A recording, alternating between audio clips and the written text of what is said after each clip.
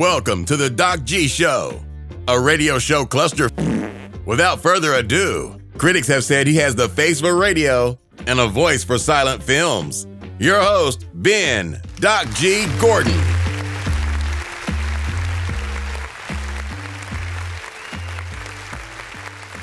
And we are on the air. Welcome to the Doc G Show. I'm your host, Doc G. With me, as always, the one, the only, Mikey Maximus, the Fernicus, Charette. Say what? Doc G, what's up, sir?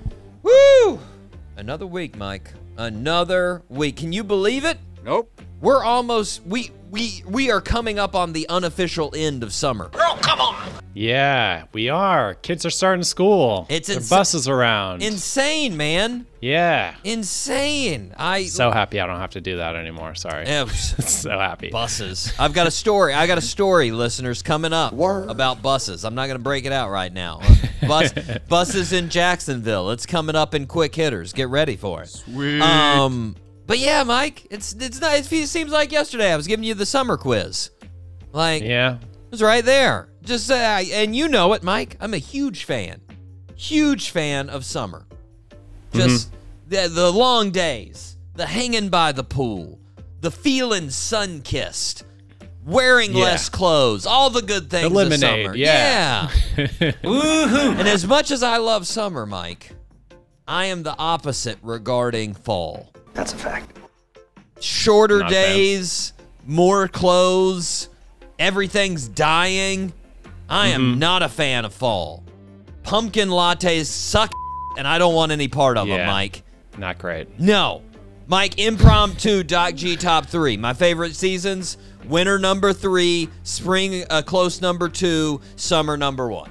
Fall doesn't even make the cut. So true. Not anywhere on there. Nice. I would Okay. rather be in dead winter than fall, because at least I know I'm as low as I can go as far as seasons.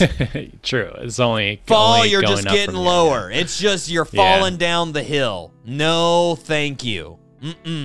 Now, Mike, luckily, of course, BuzzFeed has given me a quiz. Yes. Titled, "Are you one of those people that despises everything about fall?" Yes! Take this quiz, and I bet I can guess. Guess what, Mike? Apparently, I don't like fall. Nope. I took the quiz, and the folks at BuzzFeed verified my brain is accurately telling me I don't like fall. So there you go. Now, Mike, I want to see if you love fall. So I've got another quiz. Okay. I've got another quiz, another BuzzFeed quiz. I'm going to give you 2 food choices. Well, actually, multiple food choices. You're going to pick your favorite, and based on your food choices, it will tell us if you secretly love fall, Mike. I am so excited for this. Let's do it. Okay, let me bring this. I'm going to cue it up here. Now, first off, He loves fall. First off, Mike, I do want I to don't say, full disclosure, I did take this quiz already myself, and apparently they found out again, BuzzFeed found out again, I love summer. Say what? So even my food choices are pointing me towards summer as well. Oh, So, okay. There you go. Okay, so let's see. Does it have a title? Okay. The title of this quiz, Mike, is "A Lot of People Doubt Me, but I Really Can Guess Your Favorite Season Based on the Foods You Choose." That's the title. Okay, so the first one, you got to pick a drink. We've got 4 drinks, Mike. Lemonade, iced tea, hot cocoa, smoothie. I'm going to go with lemonade. Lemonade. It is chosen. Okay. Next one. Pick a breakfast food. Cinnamon rolls, oatmeal, cup of coffee, yogurt. Cup of coffee. Okay. We have diverged, Mike. I did not Breakfast food? I did not go with cup of coffee. I went with cinnamon roll because I'm a fatty. That's what I did. Okay. Yeah, cinnamon rolls are delicious. Pick a lunch. chicken wings, BLT, salad, burger. I'd say BLT. I did that too. Yeah, BLTs are. My logic there was like I was like wings are gonna be too heavy. That's gonna give me the itis in the middle of the day. Same with a burger. Yeah. And then I was like, Yeah. salad's not gonna really be satisfying. Not enough. A Yeah, not BLT, enough nice in the substance. middle. That's good. Yeah, right there. Pick a dinner. Chili, hot dogs, lasagna, vegetable soup. Chili. Chili. Okay. Yeah.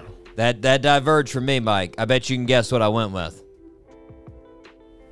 Lasagna? Yeah, oh yeah. Oh yeah. That's right. Oh, a little bit of that Italian soul food, man. I can't Yeah. not. Okay. Yeah, it's hard to turn down lasagna, especially, yeah. It's hard to make. If it's made right, man. Oh my gosh. Yeah. I went to this Italian deli one time in Baltimore. I want to say it's like Pascali's. I can't remember the name of it, but Sounds right. it's literally been there for over 100 years. Not exaggeration. Okay. I know that.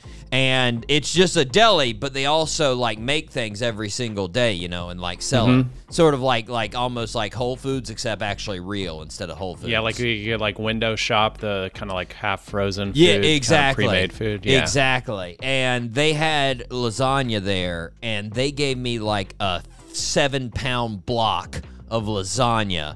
That was Yeah. for lunch, not for dinner, and I went into a hard itis after that. Like, I remember the rest of the day I was just in my hotel like, I should probably do some other things. Nah, just went back to sleep. Woke up on a park bench. I was Yeah. like, oh, where What am I? happened? Oh, God. Should use that as anesthetic in hospitals. Pick a dessert. Ice cream, brownies, apple crisp, Brownies. slushy. Brownies. Amen. That's what I went with Definitely too. brownies. That's what I went with too. What season am I? Come on. What?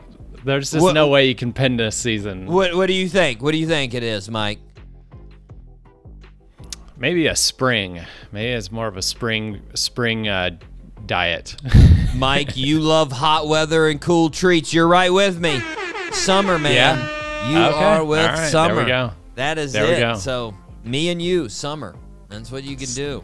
Summer. I don't. You diverged from a couple of the coffee. I mean, that's not a cool treat. So I don't know Yeah. how that, But I think Coffee's good every time. All the time. it was coffee and chili. Both of those are not cool treats. So I still don't know how this came up with summer for you. That's a Oh, little okay. I see what confusing. you mean. Those are not cool treats, yeah. Nope. Those are hot treats. And Yeah. I went with lasagna in that and cinnamon rolls, which also are not cool treats. So, basically what I'm saying is maybe this it chooses summer for everybody because it already is the best season. So they're just like, you know what? That's what everybody should go with. Regardless, you don't love fall. That is it. Okay. And I don't love All right. fall. We all know now because of these quizzes, we're not fans of fall. Okay? No. We're not I guess not. We're not fans of fall. So, there's nothing we can do though, Mike. It's coming up. Fall That's okay. is upon us. So we have got to Yeah. party through this season on the Doc G Show. We got to make it Okay. worth everybody's while by just giving them the straight fire on the Doc G Show. Are you ready to That fire is it true, up? Doc G. Let's fire it up. All three engines up and burning. 2, 1, 0, and lift off. Woo! Oh man, Mike, we have a fantastic artist today on the show. My goodness, the one, the only Doug Aldridge, lead guitarist for the Dead Daisies rock supergroup. My friend, rock Nice. supergroup. Have you ever heard of Dio, Mike? The famous Ronnie Dio used to lead Black Sabbath after Ozzy Osbourne. Has some great songs in the 70s and 80s. He played with Dio. Have you ever heard okay. Whitesnake? Here I Go Oh, Again. Yeah. Oh yeah, come on, man. Yeah. Played for almost a decade with Whitesnake. Wow. Yeah. Wow. And we've got him right here That's incredible. on the Doc G Show. Oh, man, we're going to talk. He almost joined KISS back in the day, Mike. Almost joined Really? KISS. Yeah, 1983. Almost joined KISS. Yeah. Wow. I wonder why you didn't. Well, spoiler alert, and this is already out there. Again, this is the main reason that I brought it up in the interview anyways, Mike. But spoiler alert, it's because he was at a different place in his life. He was 18, and they were like 40 by that time. 30-something, late 30. They'd already been touring for over a decade, So, like, they were like, sure. we love how you play, but good Lord, we don't want to have to, like, teach you everything about going out on the road and, like, what you need to do and all that stuff. Apparently, he didn't even have a working phone at that time. Wait, what? He went out there to L.A., didn't know that you had to pay a phone bill. So he moved into a place, had a phone, and they cut his service after 3 months because he didn't pay it. And so he just didn't have a phone. So they had to call him at the record store that he was working at and be like, "Hey, is Doug Aldridge here at this record store?" It's my business line. Yeah, so, he had a lot to learn at that young age. And 18, man. It's too young to, You're ignorant. Let's be honest. Yeah. You are. In a lot of ways. Don't get me wrong. Yeah. Any listeners out there that are 18, if you're out there, you're not You got it together, but you don't have it You together. know a lot of things. You just haven't put them all together. Yeah. And you're a little too confident with the things you have. I was definitely way too confident with the things I knew at 18. It was like, I am effing awesome. Yeah. I wasn't effing awesome. Not at all. Me neither. Not at even all. Close. But I can't wait to talk to Doug. It's going to be super fun. But before we get to Doug, we need to start where we start, Mike. Birthday suit. That is correct. Happy birthday, Mr. President. That is correct. I The birthday suit. think you got this one. Pretty sure. Okay. There's one huge clue. There's one big thing that he's been in. And I got to say, he hasn't been in a lot recently. He might have been doing some stand-up. I think he's still doing stand-up, but, like, he's sort of, I mean, no offense to him, but, like, I haven't really seen much. Been sort of quiet since, like, 2014. Anywho, born on August 31st, 1971 in Atlanta, Georgia. Our birthday suit wearer was one of 6 kids. Started making jokes to get attention. After I don't know. That's not really unique, right? There's not too many people. I'm going to start making jokes to avoid attention. Really what people do. After graduating high school, he ended up moving to L.A. to pursue comedy. He started gaining traction when he appeared several times on Def Jam Comedy, or Def Comedy Jam. Then in 1994, he got a big break when he starred alongside Ice Cube in the movie Friday. Then in 1998, he starred in his most famous role as Detective James Carter in the movie Rush Hour with Jackie Chan. He also appeared in 2 sequels, Rush Hour 2 and Rush Hour 3. In 2011, he made his return back to doing full-time stand-up. Name that birthday suit wearer. Chris Tucker. Chris Tucker is correct. Yes. Correct me if I'm wrong. I haven't heard too many things besides. I saw a video of him recently. He's like doing these videos where people are trying to like, "Are you Chris Tucker?" And he's like, "Nah, I'm not Chris Tucker." And he's like, "But you sound and almost look exactly like Chris Tucker." He's like, "No, I'm not Chris Tucker." And then they follow him around. He's doing the Tony Hawk. He's doing the Tony. Yeah. I love. Have you seen those of Tony Hawk that he does that? Like where people ask No, him? I've read his tweets. I read the tweets. I've not seen any videos. There's some. They've gotten a couple of videos. I watched one where he was on a airplane, and like the person was just like, if I remember it correctly, like the person was going on about like Tony Hawk and being like, "They're so amazing. What do you do?" And he was like, I forget what he said. He didn't say he was a skateboarder, but I can't remember what he said. And they were like, You should check out Tony Hawk, though. He's pretty amazing. Like, just, it's good. It's good. What is that? What is that, Doc G? Why do people do that? It's probably my favorite, like, not being recognized thing. If you ever watched the Dream Team documentary about the 1992 Olympic basketball team, Michael Jordan and Charles Barkley were just like recognized everywhere. Everybody literally everywhere was like, oh my God, there they are. And then they just mobbed them. John Stockton, at one point in time, they were going to a game. They're in a bus, right? And they've got security all around them. There's like helicopters flying over them.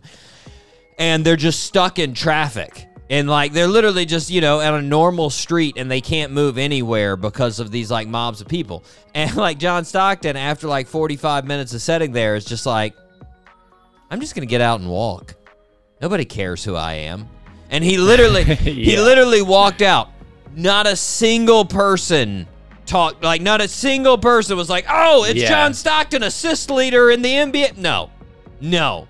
Like he went down Las Ramblas, the main drag there in Barcelona where everybody is. And he had a video recorder, they show all of his home video on the documentary, and he's walking around and he's asking people. He's like, he finds people that obviously goofy Americans that are there, and he's like, hey, you're American, right? They're like, what? How'd you guess? And they got a giant Uncle Sam hat and like 7 American flags. They're like, it's a couple giveaways. But he's like, you're American, right? Have you seen any American athletes? They're like, yeah, a couple. And they start mentioning them. And he's like, have you seen any of the basketball players? And they're like, Charles Barkley. Yeah, saw it. He's awesome. And they're like, yeah, he is cool. I like him. Anybody else? And they're like, no, nobody else. And like there was one guy in particular that had an actual shirt with all of the players on it, right? And he's like, Any of the basketball players? And he's like, yeah, Charles Barkley. And he's like, anybody else? They're like, no, nobody else. And John Stockton's son is with him, who's like 5. And he just points up to the shirt and he's like, that's my daddy. And he's like, huh? And he like looks down at the shirt and he's like, oh, wait, is that you? You're here? And he's like, oh, yeah, that's me. I'm on the team. Yeah, that's me. And I'm just like, it's crazy. It's crazy. Yeah, I'm your height. Yeah. Yeah, I mean, that's the main thing. Just a boring-looking white dude that's 6 feet tall. So, that's that. Yeah, like how did he look 50 back then when he was like 32 or whatever he was, maybe like late 20s? Such a conservative fella, I'm going to have a little, just a normal comb over, nice and tight. And like polo shirt tucked into khaki shorts. That's it. I look like I'm headed to my job as an accountant. That's all I'm doing. Yeah. So, but Chris Tucker, I got completely sidetracked. Chris Tucker is turning 51. 51 for Chris Tucker. And I mean, who knows? Who knows? Maybe he'll come up with something crazy, Mike, but I don't know if he's ever... He still does stand-up, just like he does, like, guest spots and stuff. He doesn't have actual shows. Like, he'll pop into other people's shows and just, like, do guest spots. That's a great thing that you can do when you've already sort of solidified it, Yeah. That's got to be really nice, Oh, yeah. There's no build-up, too. Like you've got that build-up of being like, oh, crap. I got that show scheduled. Oh, man. He can just sit there one night and be like, you know what? I'm feeling it. Let's go do it. And just, boom, there you go. Yeah. No build. That's got to be nice. I like that. Yeah. Turning 51. Don't know if he's ever going to beat Rush Hour. That was huge. It was big. Like 98 to 2002, that's it. Everybody. He was like almost like that it dude at that time. Like you saw him everywhere. Yeah, people were quoting him. Yeah. You saw him on TRL on MTV. You see him on BET on the 6. Like you just saw him everywhere. It's crazy. Yeah. It's crazy. Mike, happy birthday to Chris Tucker. Are you ready to rip some headlines? Let's rip some headlines. It's now time for Rip from the Headlines. Mike, big news. Clear your schedule and get ready to party. a new Guinness World Record Yes. for longest cucumber. Yeah. Ooh. Right. That is not a euphemism, Mike. That is a real vegetable cucumber. Sebastian Susky, who is originally from Poland, grew the cucumber in Southampton, England. He beat the previous record by 2.5 inches. Sebastian's cucumber is 3 feet and 8.6 inches long. Wow. That's a long cucumber. That's what she said. When asked about his record cucumber, Sebastian said, quote, I'd grown big cucumbers, but never quite long enough to beat the existing Guinness World Record title holder. Growing super long cucumbers is risky business. If you cut too soon, you're not going to have a record breaker. But if you leave it on too long, you get into the danger zone. You risk your cucumber rotting as it grows. You don't want it exploding on you.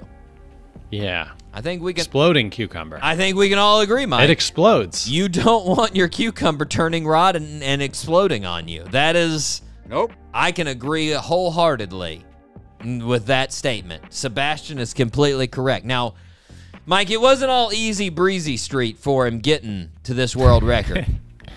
He almost missed the opportunity for this record. As he puts it, quote, doctors found a leaking blood vessel in my head. Wait, what? So I spent a week in the hospital. But luckily, my wife, Renata, was on hand to care for the cucumber and keep her well-watered and nourished. I don't know, Mike. If I've got a blood vessel in my head leaking like a leaky faucet, not going to be too concerned about my cucumber. Sort of come back and be like, oh, I forgot I was growing that because I was worried about my head exploding. Not being like, oh, God, just make sure, Renata, the cucumber is fine. Yes! Don't worry about my head. Just make sure it gets water and sun. Like, anyways, hats off to Sebastian, Mike. Hats off. World record cucumber. Good for him. And Congrats, hats bro. off, way to still be alive. Both huge accomplishments. Those are... Yeah, his wife coming in clutch with the You go, Renata. the assistance. You do it. Thank you. Mike, new research is out from the company Higher Visibility. They interviewed 1,000 Generation Z folks, age 16 to 25, about what they wanted to do as far as employment. And over 30% of the surveyed folks said they wanted to become social media influencers. Yep.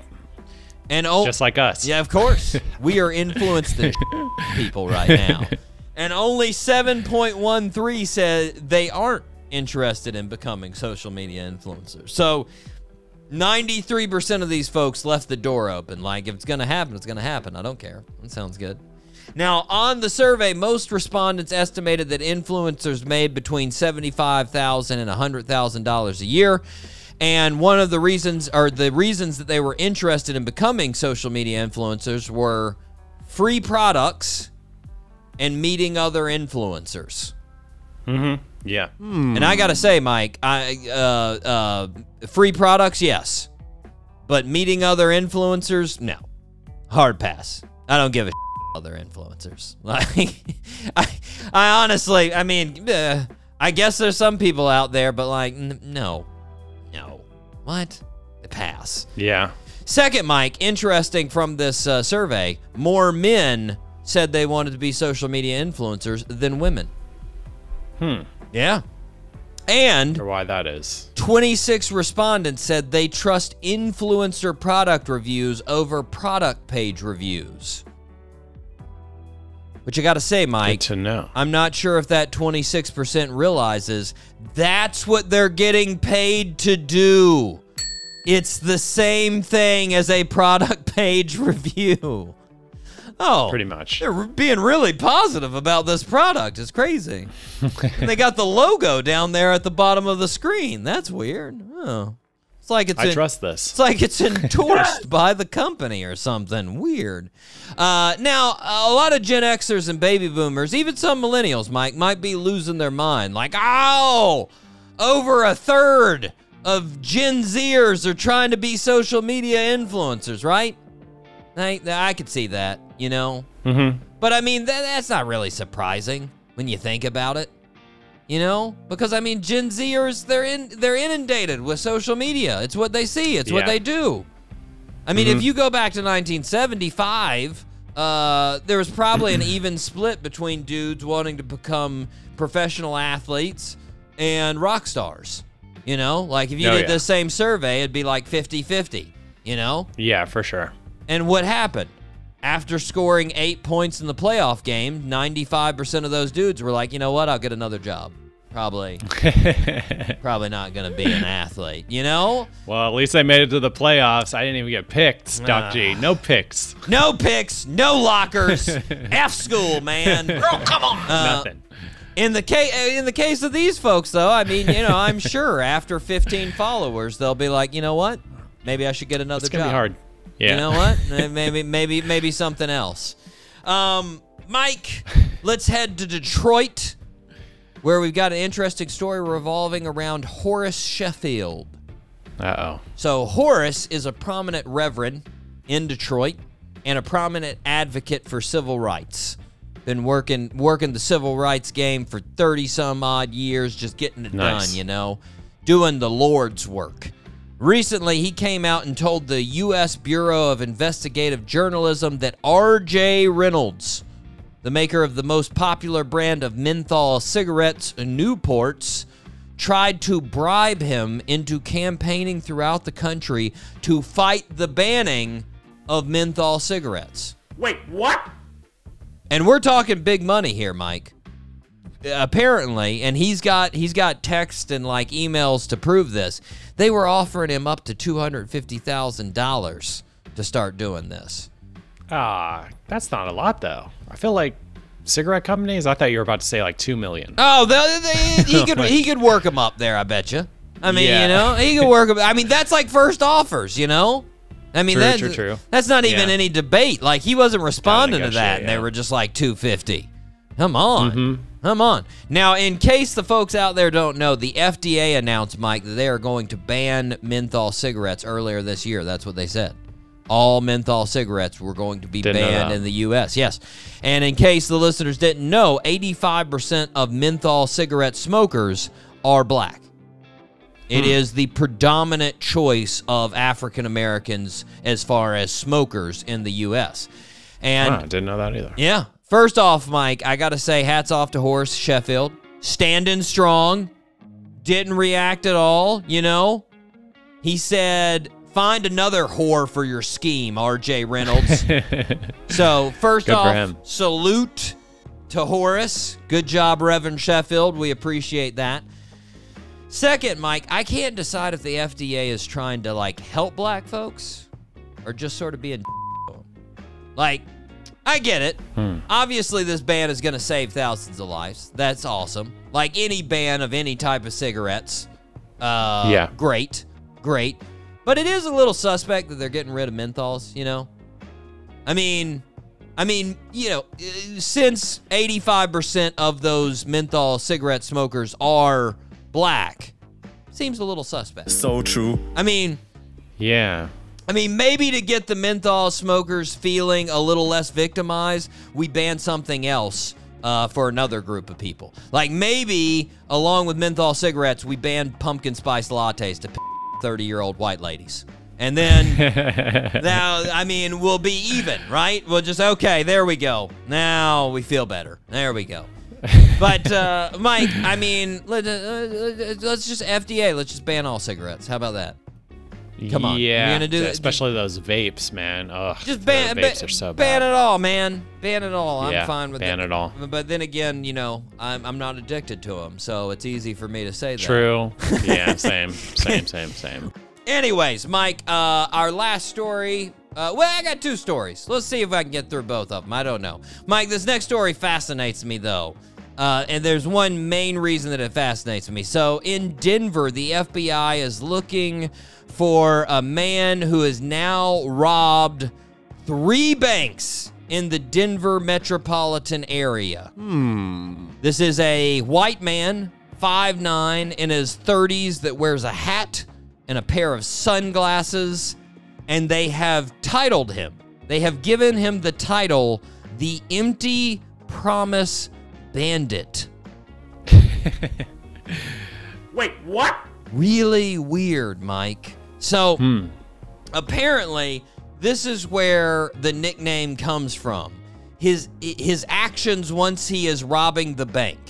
So, apparently, this guy goes into the bank, and they say, this is exact quote, the robber presents demand notes, and in the demand note, he makes assertions that he will never be able to follow up on. Word. So the news companies asked the FBI, what are you talking about? And they wouldn't specify on what those assertions are that he's demanding in the demand notes. What the is this dude asserting in these notes, Mike? Like, just by the way they've worded it, it makes me think it's like the weirdest assertions about himself ever. Like, he hands over the note and it says, this note is to inform you that I'm robbing this bank. P.S. I'm starring in the sequel to Boogie Nights. I play Dirk Diggler's son. Huh? All right, I guess I'll get you money. Why? Why is he telling me about this? Is this movie really coming out? Are they having a sequel? Do I need to check this out? Oh yeah, I'm gonna get the like. What is he asserting, Mike? Like they can't even give us a hint. Like Yeah, come on.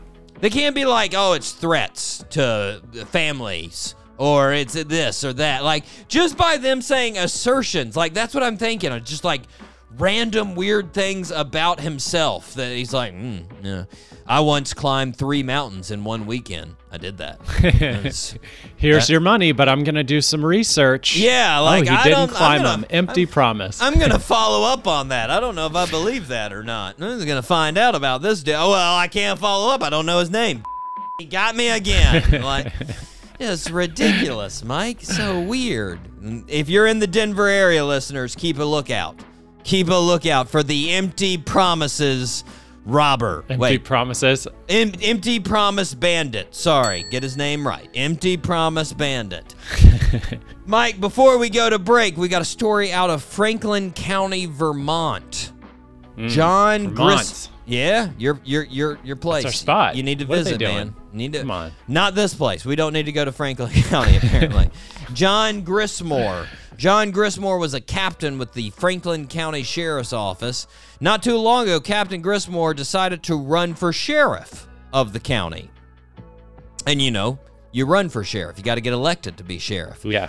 Not too long after he decided to run for sheriff, a video surfaced of him kicking and beating a detainee. Wait, what? Notice, listeners, I didn't say inmate or prisoners. This was just a guy being detained by the police in a 2-hour video. So, the state police performed an investigation. He was suspended, and then he was eventually fired from his position as captain. Guess what, Mike? He's still running to be sheriff. Not good. No Yeah. bueno.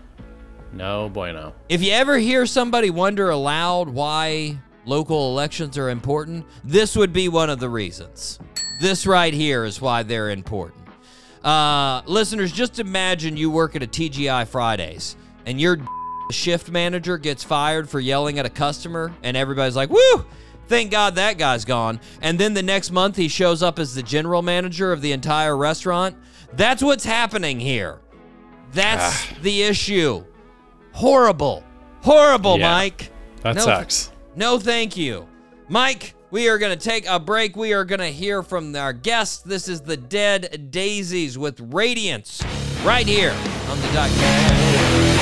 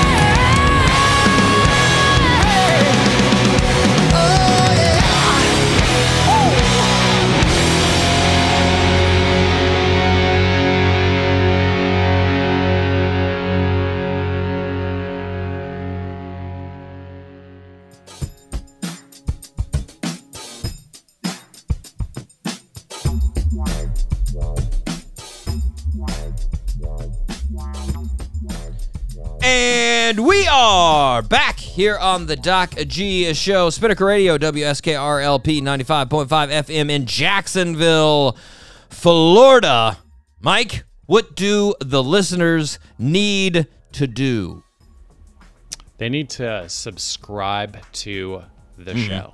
Apple Podcasts, SoundCloud. Yeah, that's right. Follow us on the socials, Instagram. Yes, sir. Do we have TikTok? No, not yet. We will get there.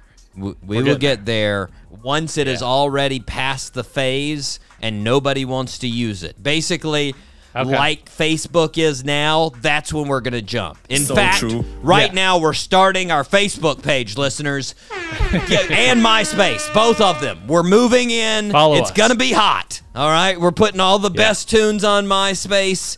It's going to be sweet, listeners. Top fives, bulletins. Everything. You're going to find our favorite, top five. That's what it is. I never used MySpace enough to actually know. I have done that a couple times, Mike, on really some past interviews. I went back and found artists' MySpace pages. They were still up. They hadn't taken them down. And a couple of them didn't even know they were still up. Like, I hunted them down. They're like, holy crap, that's still up? You couldn't hear anything, right? And I was like, no, they lost the music, sadly. I couldn't. And they're like, yes. Oh, yeah. They were like, oh, God.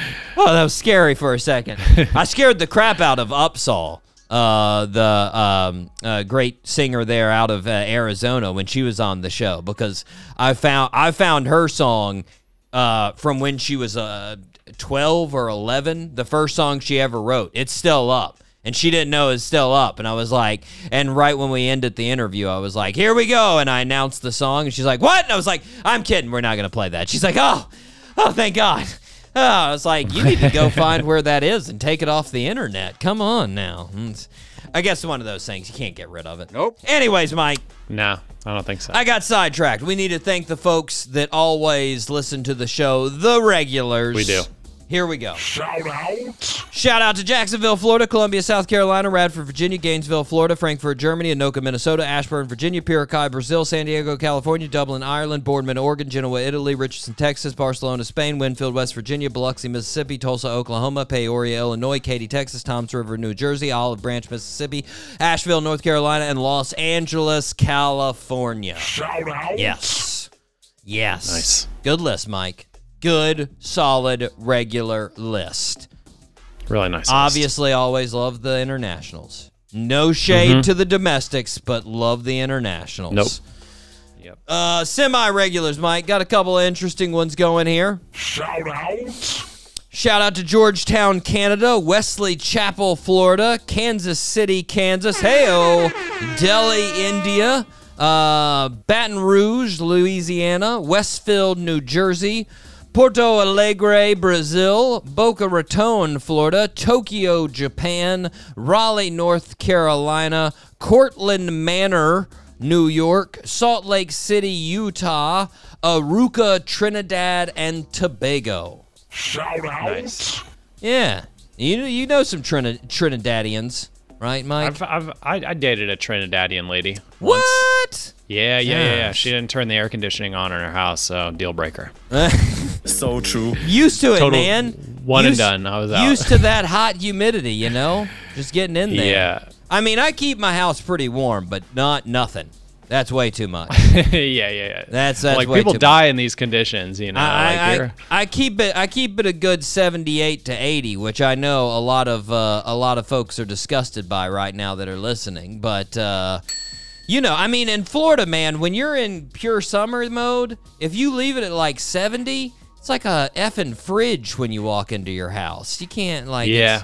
It's too cold. It's like artificially cold, too. Yeah, it's frosty, and like if you're sitting in that for a long time, like you start getting chilled. It's just bad. I don't like it. Anyways, thanks to everybody that listened. Mike's ex, if that's who was from Trinidad and Tobago, thank you. Even though you're not a fan of Mike anymore. Doubt. Mike, are you ready to move on to the miscellaneous file? Yeah, what do we got? Mike, you don't have any tattoos, correct? None.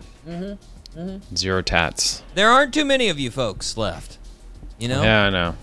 Less folks roaming around these days, but I want to get one. I want to get one. Just skip. Mike, I respect the group. You know, I respect the crap out of the group that doesn't have tattoos. You know, whatever the reasoning is, but I gotta say, I am getting a little tired of the folks that have to brag that they don't have any tattoos.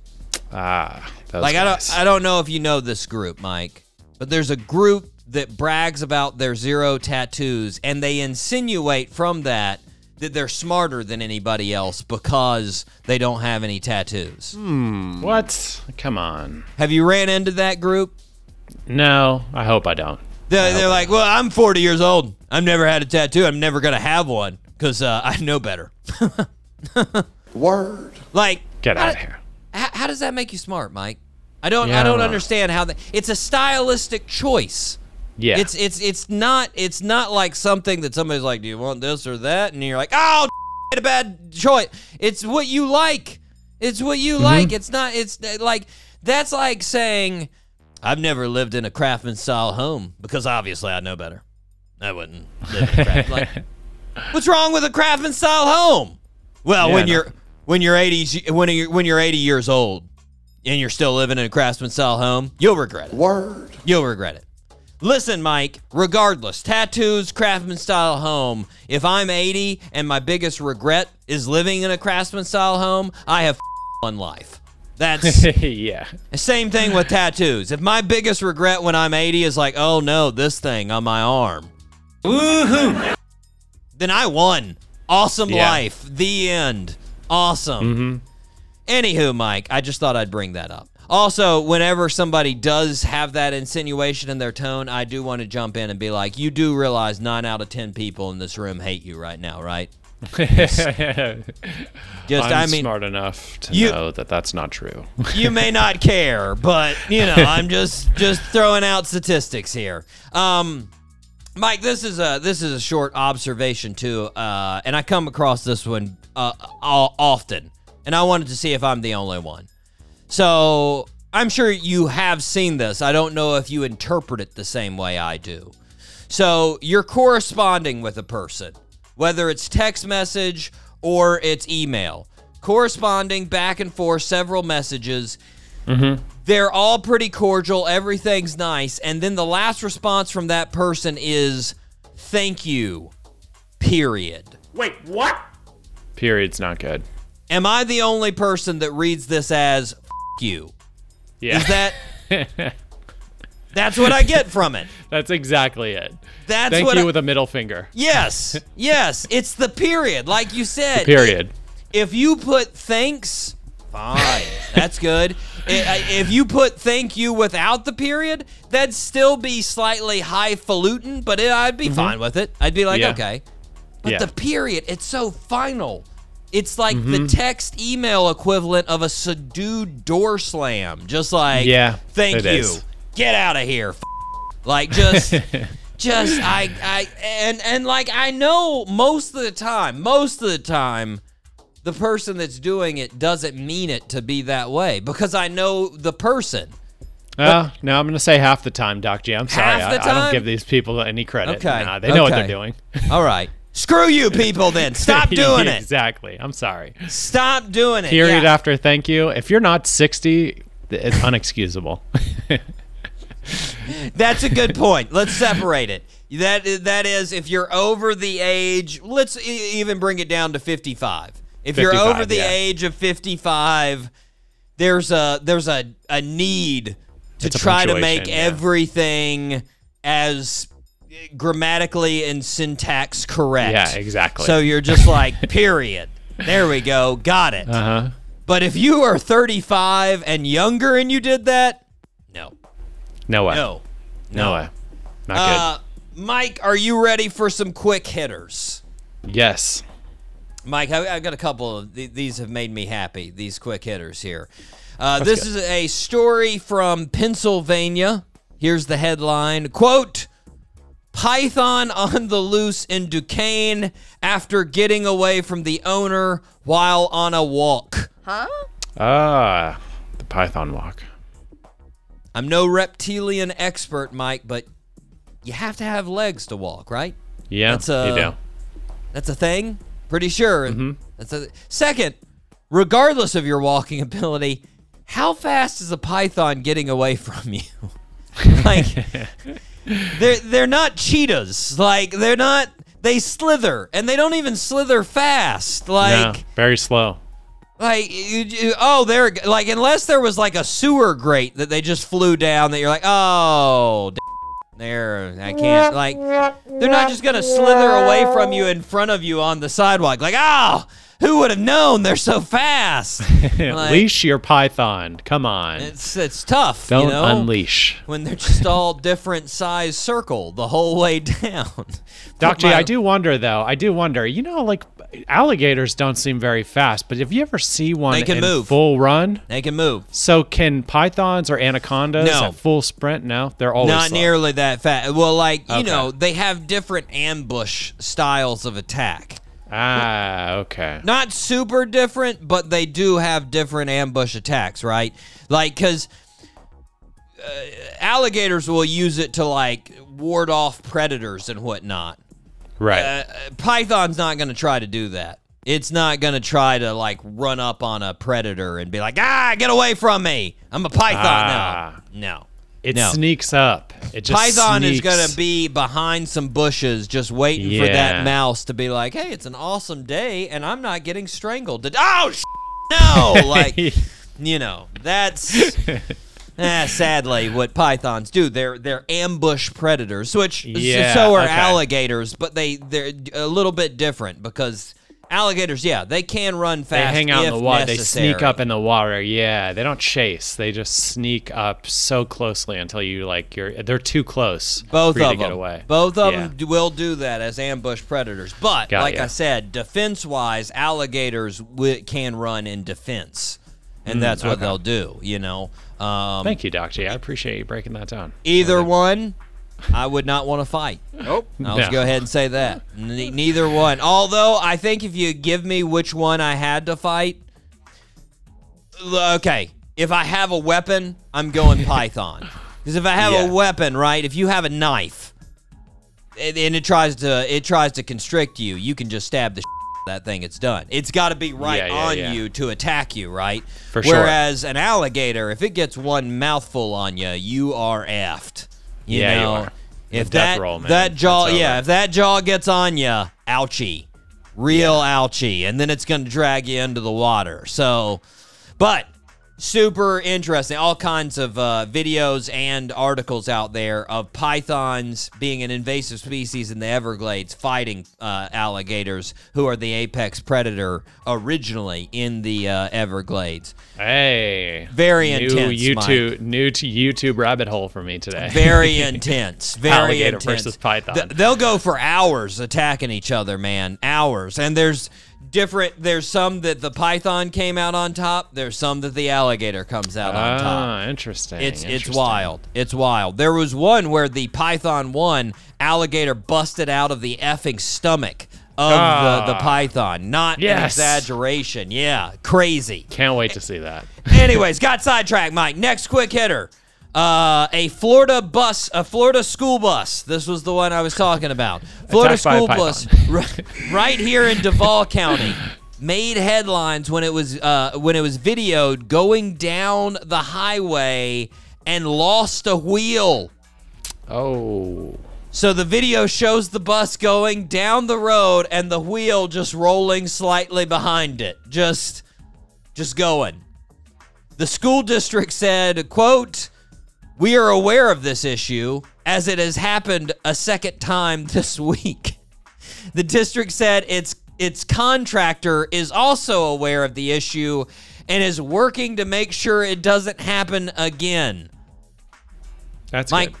Mike, I'm no mechanic, but wouldn't the solution be fix the wheel to the axle? Yeah. Seems like a pretty simple fix there, doesn't? How do we? Seems like it keeps coming off. What are we gonna do here? Is maybe bolt it on? Okay, that sounds good. I should Google this. Mike, I've come up with a motto for Florida public schools. Quote, "Your child definitely isn't safe in school. and now they're not even safe driving to school. No. New quote. New quote. Can't do either. Can't do either. Mike, in the story, they talked to a concerned parent, and her name, not made up, Gladys Wheelings. Gladys Wheelings. News Channel had to do that on purpose. They They like, did. wait, what's your name? Yeah, get on over here. Talk Come to on. us. Talk to us, Wheelings. Talk to us. Mike, news story out from the New York Post in a new documentary about Michael Jackson that was released on his birthday. It claims that Michael Jackson used 19 fake IDs to get the drugs he wanted. Huh? Mike, Not good. who is believing a fake ID from Michael Jackson? Look at that dude. Come on. Oh, you're telling me you're Bill Snellington? Not the king of pop? Yeah, seems legit. All right, here's your case. Like, come on, man. Thank you. Come on. Not believe. Dude, you told us. In real life, that wasn't his voice. It was, Thank you. Thanks, bro. Awesome. Mike, new lawsuit against Whole Foods supermarket. New lawsuit alleges that the grocery store has antibiotics in its beef labeled antibiotic free. Say what? Not good. In other news, good. Mike, I'm filing another lawsuit that alleges men who say they don't really think their wives are fat really do think they're fat. Sort of obvious. It's one of those things, Mike. Yeah. Come on. Does anybody believe that it's antibiotic free? I don't. Come on. We all It's one need of it. those things. Yeah. Come on. You believe in Santa Claus too, folks? Grow up. That's not happening. Come on. Mike, last one here. This made some news around the country. A librarian in Idaho resigned because of constant threats and intimidation tactics she was receiving from conservative activists. These conservative activists were trying to remove books that were in any way related to LGBTQ themes. Stupid idiots. Sorry. I'm sorry. Mike, Sorry, I gotta Dr. say, wait till these conservative activists find out there's an internet. They are really gonna have some things to ban. Because if they're worried about the library, wow, they got a lot more things on the internet than the old library does. Plus, don't know if they know, everything that's in that library, it's already on the internet. Oh, yeah. You can find it on the internet. Audio versions, full text versions, PDFs. Added nudity. They'll are you be the gonna do? same book. They'll just throw in Yeah. some nudes in there. They'll just be So stupid. on every page, and you'll be like, "What? How'd that there? I don't know. It's the internet." All right, whatever. They're not even reading books. Why are they trying to get people to ban them? No, come on. Come on, Like, what is idiots. ridiculous, Mike? Ridiculous. Mike, we are going to Ridiculous. take a break. We are going to be right back with none other than Doug Aldridge from the fantastic band Dead Daisies right here on the Doc G Show.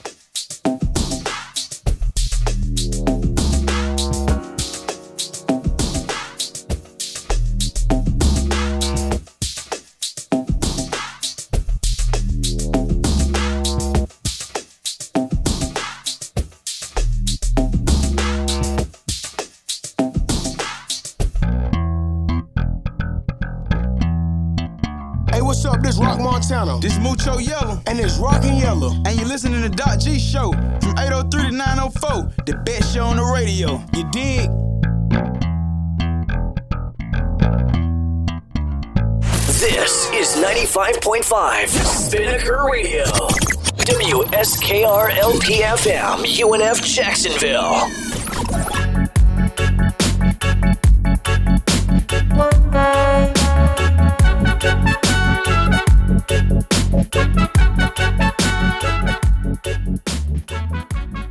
Welcome back to the show, everybody. Today we are super happy to have guitarist for the Dead Daisies, who have a new album out September 30th and are getting ready to tour the U.S., Mr. Doug Aldridge. Doug, how's it going? Good, Ben. How are you, man? Thanks for having me. Yeah, man. So getting ready to go back on the road here in the U.S. Are you excited? Yeah, totally. We're starting in just under a week. Nice. Now, you've been with the Dead Daisies 6 years now. But obviously been playing guitar way longer, 45 give or take. You started when you're back when you were 11, and I always think about this whenever I see somebody like yourself that's so talented on the guitar, and I see that you're self-taught, you know, and I feel like self-taught means something different now than it did when you learned how to play, because you know now people have videos, they've got tabs, they've got all these different resources at their fingertips on the internet. I'm guessing when you were learning, there was a whole bunch of trial and error. Totally. Yeah, it was. And also, you know, you'd learn from friends. Yeah. Somebody would show you a little something like, you know, I mean, I never forget that when I knew how to play the open chords down here. Mm-hmm. But when somebody told me that you could put your finger here and move it around, it was like, what? No way, you know? This is open world to me. Yeah. It's just, there's always a little something, you know, somebody would teach you vibrato or like, you know, some kind of a lick, like you know, something simple, and you just sit there and practice it forever until you got it down. And then, you know, learning scales and different chord inversions and things was just over that many years. We're talking about a whole lifetime, you know? Yeah. So, well, I'm really I'm not a jack of all trades. I'm kind of a simple blues-based rock guitar player. That's what I do. That's what I've always done. And it works for me. It's my, you know, there's still a lot to learn to get better, but the basic, you know, blues-based rock is where I'm at. Yeah. Well, I mean, it speaks to what I've heard you say your favorite band was starting out. I heard you were a Zeppelin guy. I heard the first album was Zeppelin 2. Yeah. Is Zeppelin 2 your still favorite album, or did some other Zeppelin album overtake it? I mean, they're all so great. There's not a weak album to me of Zeppelin. I would say it changes. You know, Zeppelin 2, I need to go back and revisit it because I miss it. Physical Graffiti was probably for a long time my go-to after hearing Kashmir and stuff. Mm-hmm. Then that whole album opened up, you know, and it covers every aspect of what we all love about Zepp. But yeah, back to your point, you're right. It's really cool. All the technology that you have, like YouTube and stuff, to learn guitar and learn, like, for example, I could not figure out how to play the Rain Song. Mm-hmm. And somebody showed me the tuning years later, but when I was a kid, I couldn't figure it out. Now you can go on YouTube and get the exact tuning and shapes are all there. And it's great, you know, it expedites things a bit. But in the beginning, there was a beauty to listening to an album like Led Zeppelin 2 and just trying to figure out, like, you know, what's he doing right there? Like, use your ear. It's not, you would try it here, or, you know, try it here, and you go, oh, he probably is doing it like this, as opposed to, so you just use your ear, and your ear would tell you, like, it sounds more twangy, so it's probably, you know, somewhere else, or it sounds higher. Those are the right notes, but, oh, that's it. So you just, by process of elimination, you figure out what it was. Yeah, I think it builds a different guitarist, in my opinion. Like, you know, you have, like you said, more of a practical sense. You have that feel after you've been trying so many times, like you said, trial and error, and it's just like, okay, as soon as you hear something else, you're like, that's got to be it. And by trial and error, you also learn some things. You come across something that, oh, I've heard that before. You know, it's really. It's a good point what you're bringing up, because if you just go directly and learn directly off of the internet, you might be missing out on some of your brain power that takes over and pushes you in other directions. That practical sense, yeah. But now a little full circle on the Led Zeppelin 2 is your first album, and I saw a story that I thought was pretty awesome. When you were touring with Whitesnake, somebody tells you Jimmy Page is at your show. You're like, whatever. And they're like, you open the door, he's there, you get to hang with Jimmy. What you got to tell the listeners, what did you have him do to your guitar? Well, it happened that I always would carry a guitar with me, and because of, when I wake up in the morning, I want to have a guitar with me in case I want to practice or get an idea or whatever. So, and they would switch guitars because they would want to put new strings on guitars every day. So they'd give me a guitar with new strings on it so I could break it in. And the one that I happened to have was a Sunburst Les Paul. And so we were talking to, Jimmy was in the hallway, and I invited him to come in with the band. He was waiting to see David, of course. And we talked about his Les Pauls and about, gear. He liked talking about gear.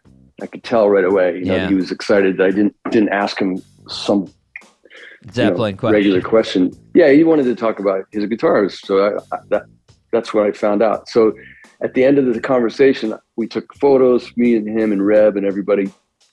And then I said, Jimmy, look, I hate to ask you for something like this, but I just got to with this opportunity. Could you scratch your initials in the back of my guitar I said, you don't have to do the whole name, just do JP, And he goes, yeah, I've never done that before. And we didn't have a screwdriver or anything, but there was a fork. So he took the guitar and he put JP right here on the back of not this one. Yeah. But he made a J like here, and then he just put a little P on the top of the J. Yeah. So it's like all in one letter. Yeah. Yeah. It was really cool. Awesome. He seems, I've obviously never had the pleasure of meeting him. He seems like such a genuine dude, like you said, just still in love with his craft as far as guitar. Well, he's a totally gentle person. When I met him, I met him a few times because every time David would go back with Whitesnake to England, Jimmy would come out and always say hi. And he was always super kind to me. Like there was, we'd always have like 5 minutes or something to talk. And the last time I spoke to him, I think was, I was asking him about his acoustic sound, and he just perked right up. We were getting ready to walk on stage, and he grabbed my arm and held me back. He's like, oh, this is how I said, man, your acoustic sound live was always so great, Jimmy. It's awesome. I don't know how you did that. It was like, hold my arm, pull me back. He goes, well, this is how we did it. He took a piano pickup and taped it to the guitar, but you got to put it through the front of house and not put it through your Marshalls because it would make an awful racket. I'm like, oh, no, I got you.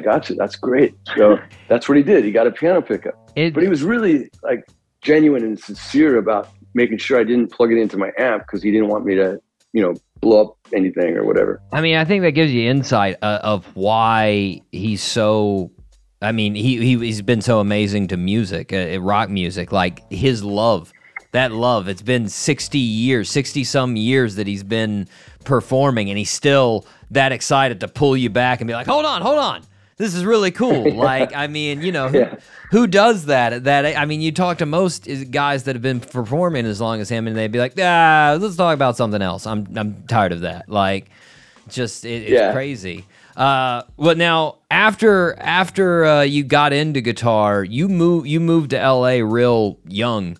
You moved right after high school, and I'm not gonna make you do it because I know you've got to be getting really tired of it. But for the listeners, Doug auditioned for Kiss, which has got to be mind blowing for an 18-year-old. And the two things I'm wondering. So, long story short, listeners, he didn't get to be in Kiss. I'm sure you're aware since you didn't see him on any albums. But he wasn't in Kiss. They basically said he was in different places. He's a young dude. They're older guys. That's what happened. But I was wondering, the big thing that I was wondering, one, did you ever think that it was because you're blonde that they didn't want to tell you that, like, because they didn't have a blonde guy until the 90s in Kiss?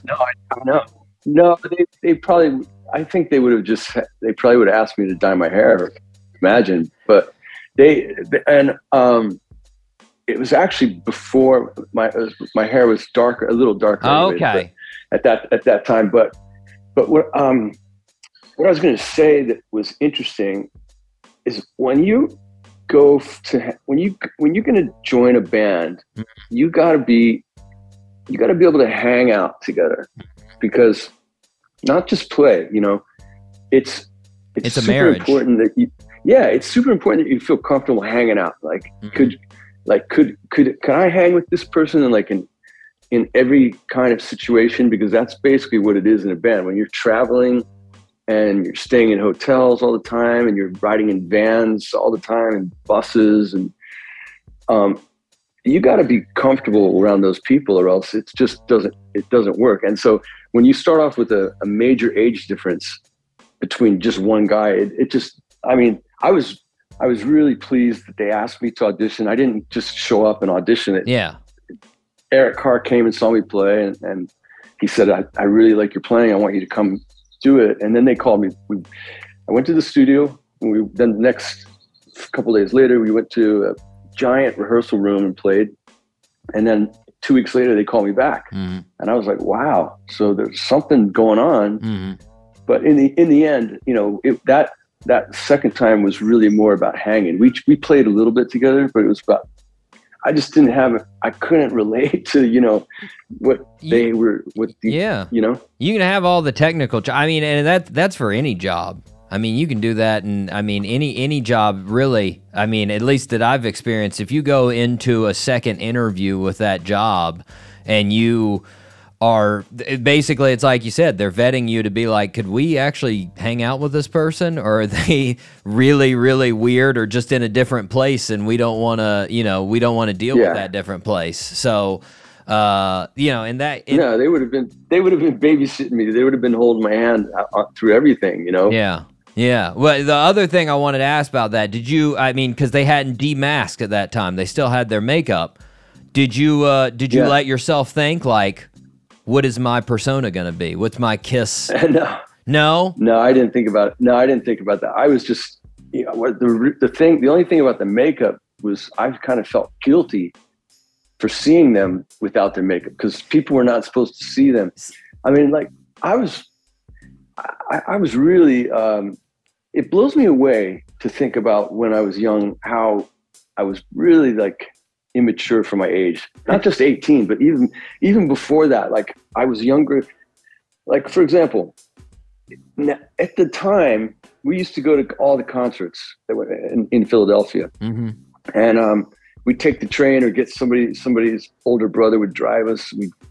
We'd go to everything, and it never occurred to me that the band would actually be there maybe the day before, and where they would be staying at a hotel nearby. It never occurred to me about going backstage. It just was something that was just not even. I never crossed my mind. The only thing was that performance in your mind. Yeah, and it wasn't until I think one time I was at the Tower Theater in Philadelphia where I saw Ozzy Osbourne play. It's Randy Rhoads, and we walked out of the front. And there was a tour bus, and I was like, wow, that's really where they sleep on that. That's where they're going to be. They go on that bus. But then we just left. We didn't think that, hey, we should hang out and maybe say hi, or it just didn't occur to me, Yeah. And so I didn't think anything of about what my role in Kiss could be. I just thought about I really am not supposed to be seeing these guys without their makeup. But it's kind of strange. This is forbidden. This is crazy. Well, yeah. Well, after that, just in that same time period, I was thinking about this because, you're out in LA. This is 82, 83. This is the start of LA primetime strip. When you think Sunset Strip, this is Van Halen reaching peak Van Halen, Rat, Motley Crue just started, Wasp just started, LA Guns is forming. Did you immerse yourself in that scene? Were you there most nights, and was it that crazy? I was there in the beginning, and then later I got a girlfriend. I had the first band I was in. I lived in LA proper, and I'd end up at the Rainbow in the parking lot, or I'd end up at the Whiskey or the Troubadour.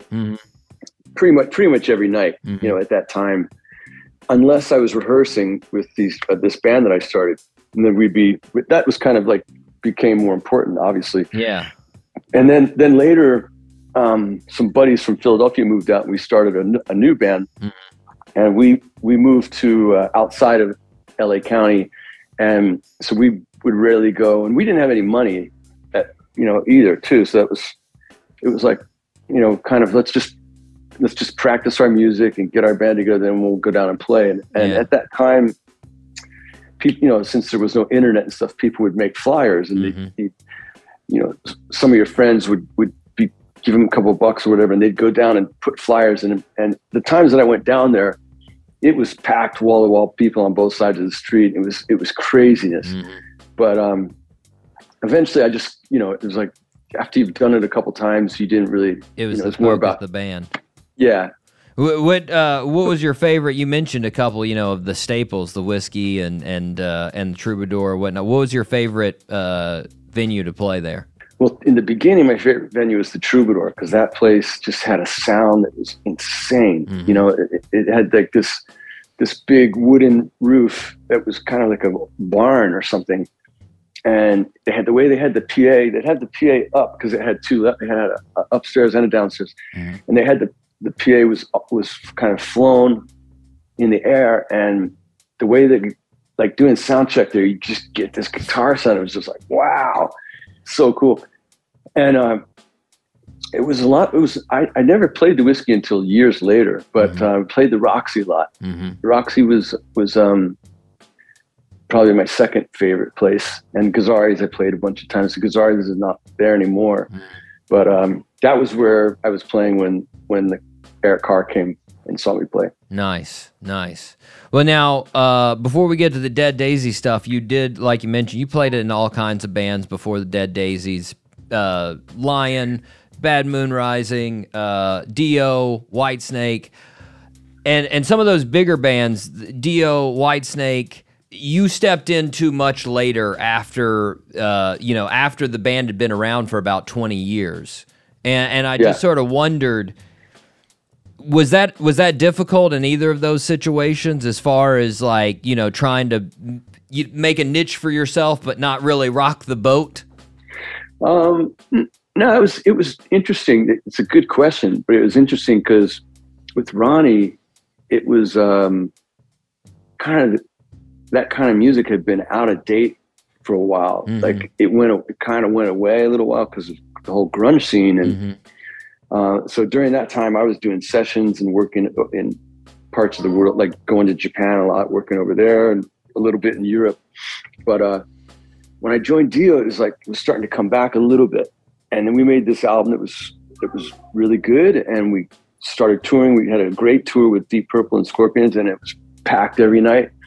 And it was, Ronnie basically just said, I want you to, you know, he said, I want you to be the best you can be. And so what we're going to do is, do your work in the studio, and then when you're done, you know, play me what you got. And he would approve everything. But then he totally trusted me. He knew I wasn't going to, like, do something crazy or whatever. But I just played how I play on that Dio record. Yeah. And he was happy with it. Nice. And then later, coming to Whitesnake, there was a little, you know, I had to play, and same with Dio. There was a lot of older songs I had to play. And right. Fortunately, me and Vivian Campbell have a lot of similar influences and stuff like that. And so it kind of came it was not as hard as you would think to get close to what he was doing. Always, everyone's a little different, and then same with Whitesnake. John Sykes is also, we all love Gary Moore. Viv, and John Sykes love Gary Moore, and there's that kind of aspect to John's playing, melodic and his staccato and picking and stuff. So it wasn't such a stretch, but at a certain point, I told David, you know, we got to come up with some new music, and that's where it was interesting, because in the U.S., people knew the '87 record era, Is This Love, and Give Me All Your Love Tonight, Still the Night, Here I Go Again. But in Europe, we had played in Europe, and we'd have a totally different set list with Ain't No Love in the Heart of the City, or Love Hunter or Ready and Willing, different Whitesnake songs that were equally as cool, but maybe a little more bluesy. Yeah. So I wanted to kind of meld the two together, and that's when David and I started writing, and we came up with an album called Good to Be Bad. Mm-hmm. And it was cool, man. It was like it had aspects of both eras of Whitesnake. So I was able to get my sound in there a little bit. Nice. Yeah, me and my brother talk about that actually a lot. It's amazing when you look at bands like Whitesnake, really any band out there, you see different singles for the U.S. versus Europe, and it's so surprising to me. Obviously they're all people, but for whatever reason, marketing reasons, environment, whatever it is, you got these singles that never made it anywhere in Europe that are number ones in America, or vice versa. And it's just like, whoa, how did that happen? Yeah, it was just I think with Whitesnake later on that Still the Night was just giant everywhere. But they, the older Whitesnake albums weren't really known in the U.S. Right. And it was because they started off more as like a blues band. Mm-hmm. They were kind of a little bit more like heavy Allman Brothers or something, or kind of a little bit of a Thin Lizzy vibe, maybe with the two guitars. And the U.S. had never really. It wasn't until I think Slide It In was when the first time I even heard of Whitesnake. Yeah.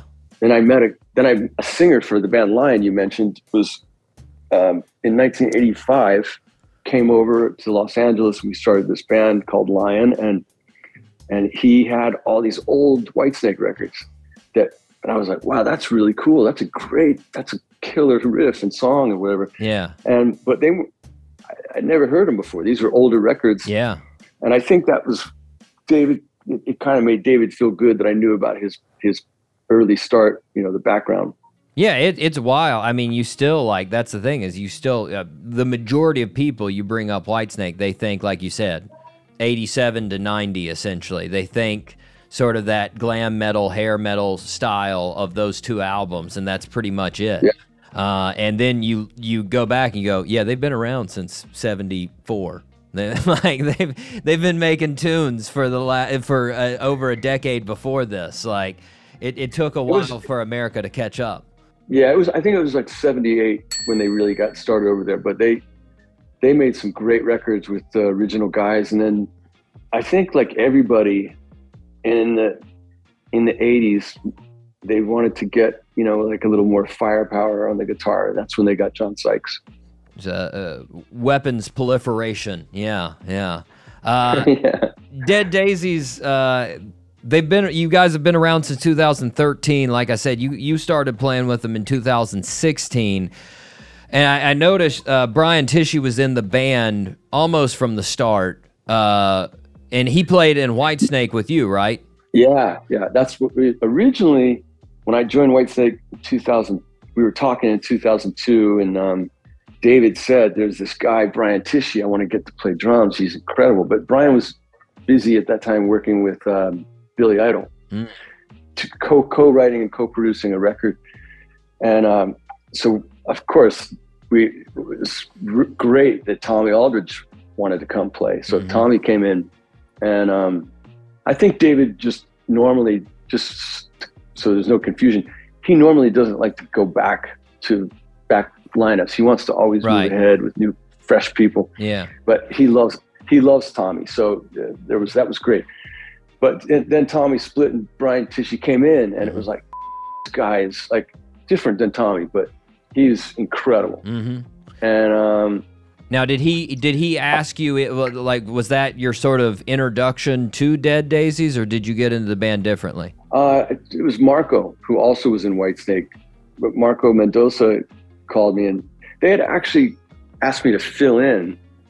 It's such a small world, man. It's like I was working with Glenn Hughes at the time doing a tour, and they said that they needed a guitar player to fill in because Richard Fortas had gotten hurt on a motorcycle, which was scary, But anyway, I couldn't because we were touring.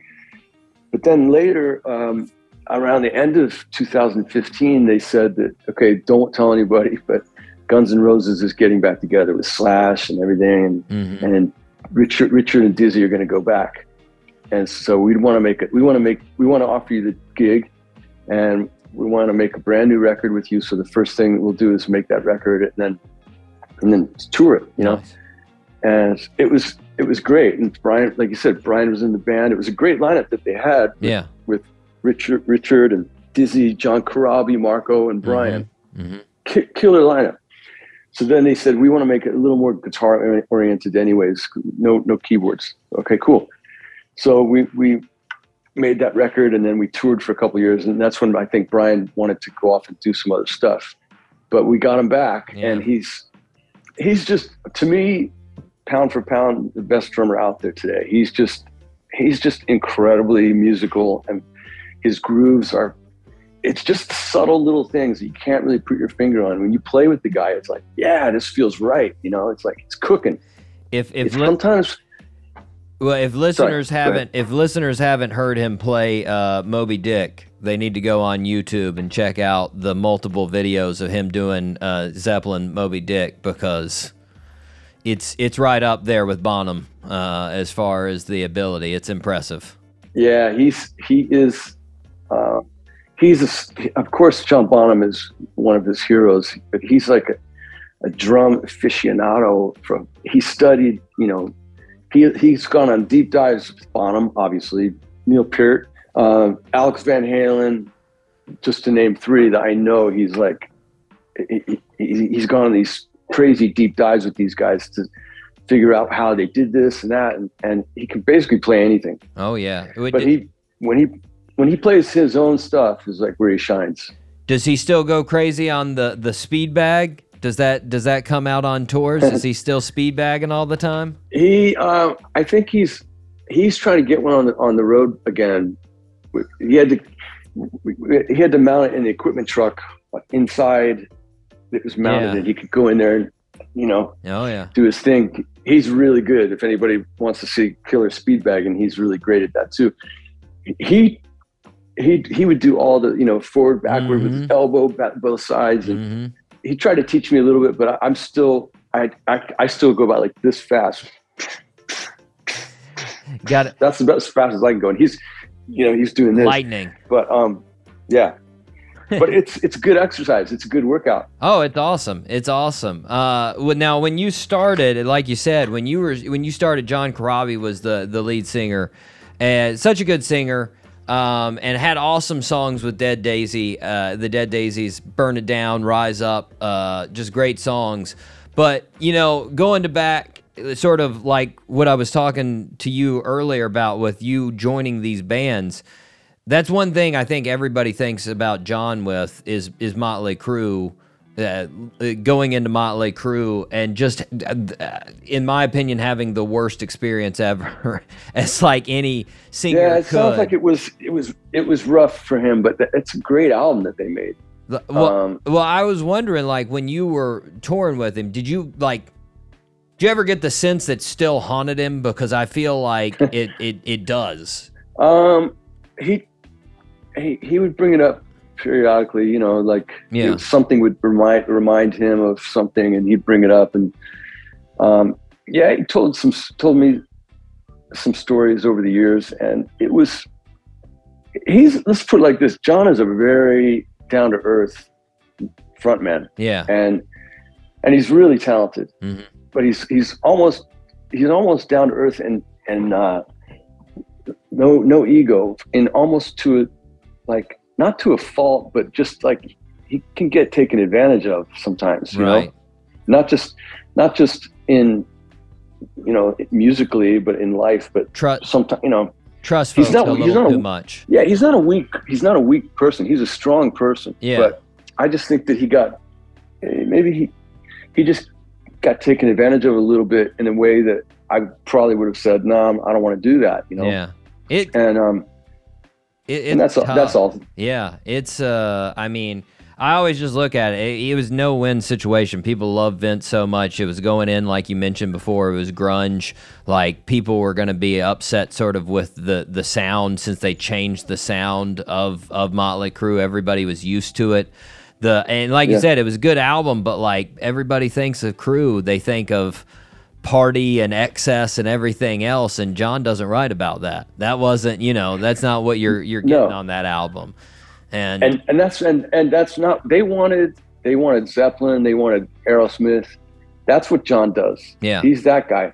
And they were, because like we were talking, we both mentioned grunge came in and it knocked everybody. Motley Crue, fortunately, was one of the bands that could actually keep working, but it was tough. They barely kept working. Yeah. But yeah, John did a great job at the Dead Daisies.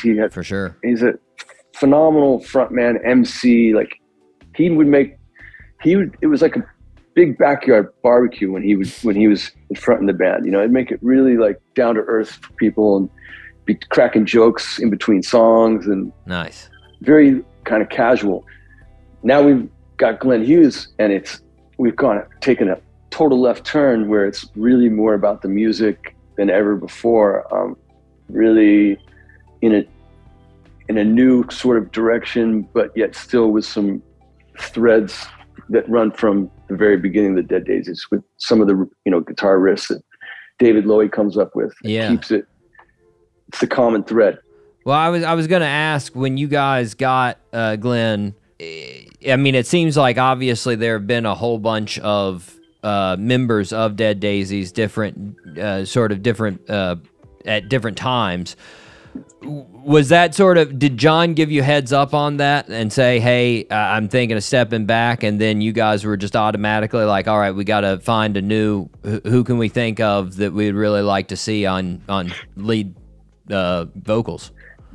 Yeah, he did. He told us he wanted to take some time off and focus on his solo band and do some acoustic gigs. He's really great as an acoustic artist. He'll go in and do these gigs where he'll play some Dead Daisies, he'll play some Crue, and then he'll do some covers of stuff that he likes, that he does really well, some Beatles.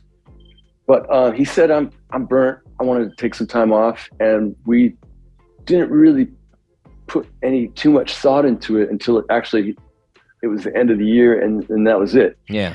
And then somewhere, it's a couple months off, we were thinking about some options, and then management called me and said, what do you think about Glenn Hughes? I go, whoa, well, I just didn't think of it, because I was thinking, just lead singer only. But I thought, well, they said, because Marco's thinking he wants to take some time and do his solo tours in Europe. He's working he's got an album. He's got a new album coming out. But I said, oh, that would be amazing. Do you think he'd be into it? And they said, well, we've talked to him, and he is. Why don't you give him a call? And I called him. I go, Glenn, is this happening? Or what do you think? And he's like, definitely, it's time for you and I to make some new music together. Nice. And I thought, this is great. So immediately, we both individually, we had some ideas, but immediately I started to come up with some things I thought would be good for Glenn, because I know what he likes. Yeah. I had just gotten off a tour with him a couple of years earlier. Yeah. 2 years earlier, whatever it was. And he loves these grooves. So I started coming up with stuff. He came up with a bunch of stuff. We got together in Sound City studio in Hollywood. I don't know if you're familiar with it, but it's a really amazing studio. Yeah. Dave Grohl, great documentary there. Well, no, that's Sound City. That's Sound City. I'm sorry. Did I say Sound City? I meant to say Sunset. Oh, okay. I meant to say Sunset Sound. Oh, yeah. Sunset Sound. Different. Yeah. No documentary there as far as Dave Grohl. Yeah. Right. No. Thanks for correcting me, because I got it mixed up. But Sound City was a great studio too, but it's no longer. I was about to say, I was like, did you go to Dave Grohl? Because I know he took the whole board to his house. But anyways, yeah. Right. Yeah. That board that's famous. Everything. Fleetwood Mac had snorting lines of cocaine off that board. Or whatever. But, anyways, so Sunset Sound is where we got together, and we wrote a bunch. We wrote maybe 3 or 4 songs and demoed them up with Glenn. And then we decided, okay, this is happening. We kind of all hunkered down and finished writing, and then we went and recorded the record in south of France at the end of 2019. Nice. Now and it was Oh, sorry. Go ahead. Oh no, the album coming out, the new album, 10 great songs on Radiance. Thank you. 2 new singles out there, Shine On and Radiance are out there. When you recorded it, what was the experience like? Was it different than the other Dead Daisies experiences as far as recording the album? Yeah, it was every other album we recorded. The 2 albums, Make Some Noise and Rise Up, we recorded in Nashville with Marty Fredrickson. Then the Holy Ground album we recorded in the south of France. Right. So it was always a very focused, like, especially south of France. We were living at the studio, so there was rooms above the studio, and it was very focused. You basically wake up and go right to work, and you could work as late as you want. Nice. With this album, it came about because we weren't planning on doing an album yet, but we had a tour booked for February, and the tour got canceled, pushed back because of the COVID. So we decided let's go in and make a record. So we did it in Los Angeles, and we used the same producer, Ben Gross, and we wanted to do it here too because all his gear was here. He's got 2 studios, and but it was meant you had to commute to the studio and then come home at night to your family and stuff, and it's a little bit less focused, but so it took a little longer to get it the way we wanted it, is all. So it was a little different in that way, but we still, like always, we recorded together in the same room at the same time. Nice. And then just did layers of overdubs, whatever was needed by Ben after. Nice. Well, now, obviously, it's coming out here in less than a month now, right on a month. Yeah. Earlier this summer, you guys were touring Europe. Correct me if I'm wrong. I think I saw this on Instagram. I may have not looked at it right, but were you learning German with your daughter while you were in Europe? Yeah, I still am learning German. Nice. I was on like a 60-day streak where I was learning it, and I got home, and just because of schedule and stuff at home, the streak got broken up a couple times. But I'm going to stick with it. It's a really cool app called Duolingo that makes it really fun to learn a language. Now, is your daughter learning it with you when you're learning it? She's doing it a little bit, but not as much as I am. But she's actually. I think she naturally understands it better. Like when her grandparents talk to her, she can respond immediately. Nice. Well, now on the American tour, you've got 9 shows literally across the country. So you're starting in New Jersey, you're ending in Washington. The great Gilby Clarke joining you guys in L.A. when you do the show there. Yeah, Gilby's awesome. Seeing as how you've played in pretty much every city and town over your career, is there any place that you still get like extra excited for that's on like any city or venue that you go, whoa, oh man, I can't wait to play that place? Well, yeah, I mean, there's lots of places. I mean, when you go to, for example, any major city has always got a pretty, New York or London or Paris, Tokyo, like if you're touring in Japan, that all the press is going to be at the Tokyo show for the most part. So you want to get a couple shows under your belt, so you're get over the jet lag and all that, and then so when you hit Tokyo, because it's going to be a rough day. You're going to have promo during the day. You have to get to the venue early, do all these interviews and stuff, and then you're going to play, and the show's going to be reviewed, and it's like it's a little butterflies. Any of these big cities. What's the curveball? What's the one that's outside of the big cities that people probably wouldn't think of that you get pretty excited for, or at least you're always really impressed with like crowds and whatnot there? Well, I mean, pretty much anywhere in South America, it's just off the charts. If you play in Buenos Aires or Santiago, Chile, or anywhere in Brazil, it's like they love those their rock. Guys they're going crazy, and they're singing in between the songs. They're singing like ole, ole, ole, ole. They're in daisies, daisies. Yeah, it's insane. Nice. But and same with Spain. Spain's like that too. Portugal a little bit too. But yeah, I mean, I just love playing, and we have a routine before we play where we kind of as a band go through a few songs. Glenn likes to warm up like that, and it helps me get in the zone. You know, get my fingers warmed up and get mentally kind of going, thinking about how the show's going to go. We kind of talk through it so that we can say, hey, what was there anything that didn't go smooth last night? Let's fix it. Let's talk about it. Yeah. And it helps. So so yeah, we got done with the European run, and we start this U.S. run at the Vineland in Vineland, New Jersey. Yeah. At the Landis Theater on September 7th. So that's the first one. And people can check out thedeaddaisies.com, find out all the dates and stuff. Got two shows in Virginia. One of them not too far away from where I'm originally from, and not too far where you were born there in Raleigh. So pretty close to the original. But I've got one. That's gonna be good. I got one question before we go, and it's actually it's fortuitous there that you're wearing the Kobe jersey. I've noticed that you wear some jerseys from time to time. You've got multiple Kobe jerseys, and I saw one a while back. You were wearing a Wizards MJ jersey. Are you a big basketball fan?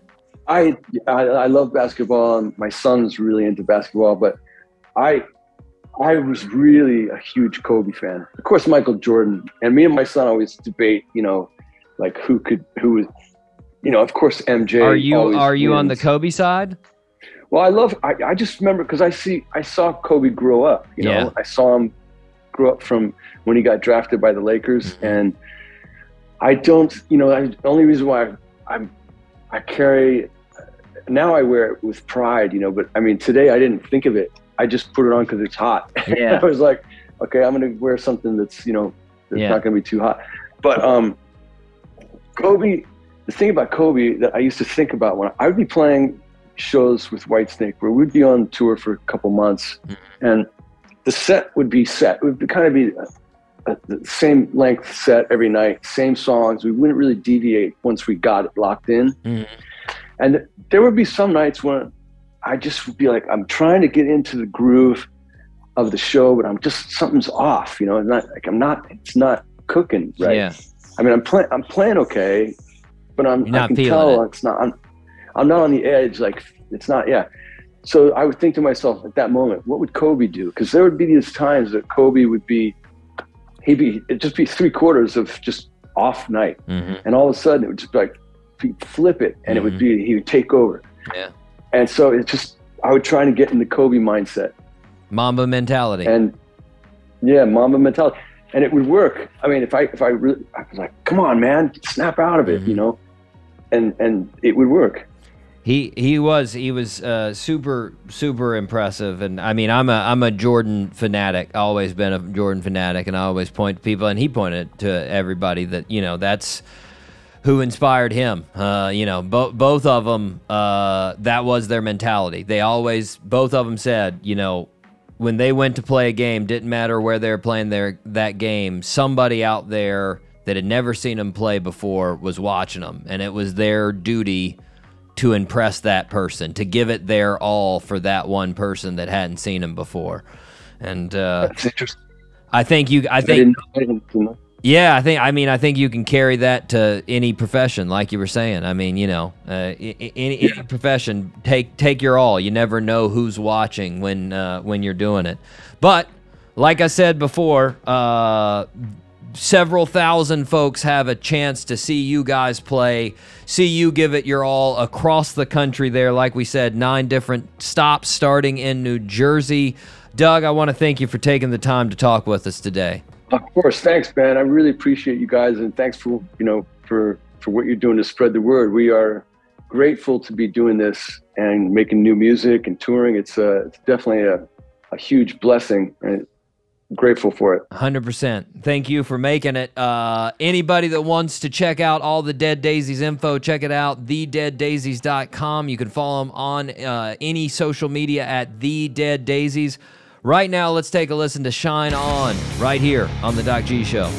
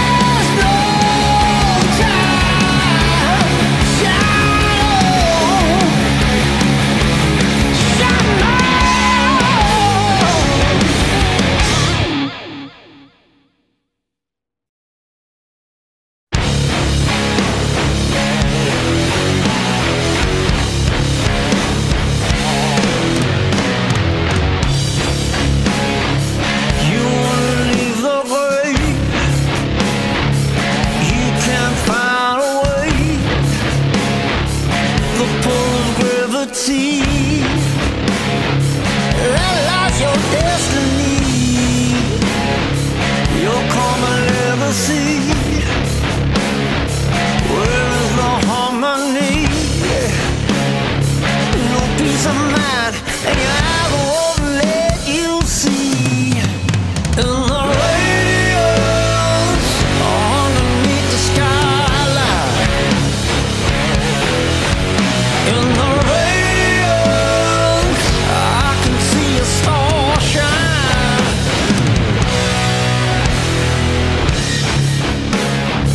I see the majesty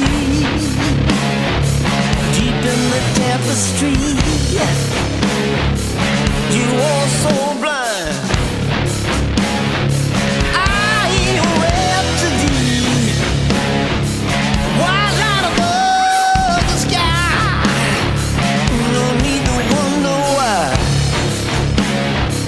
So let it shine. But your eyes won't lie. You see in the radiance underneath the skyline. In the radiance, I can see a star shine. Oh, in the radiance underneath the skyline. In the radiance, I can see a star shine.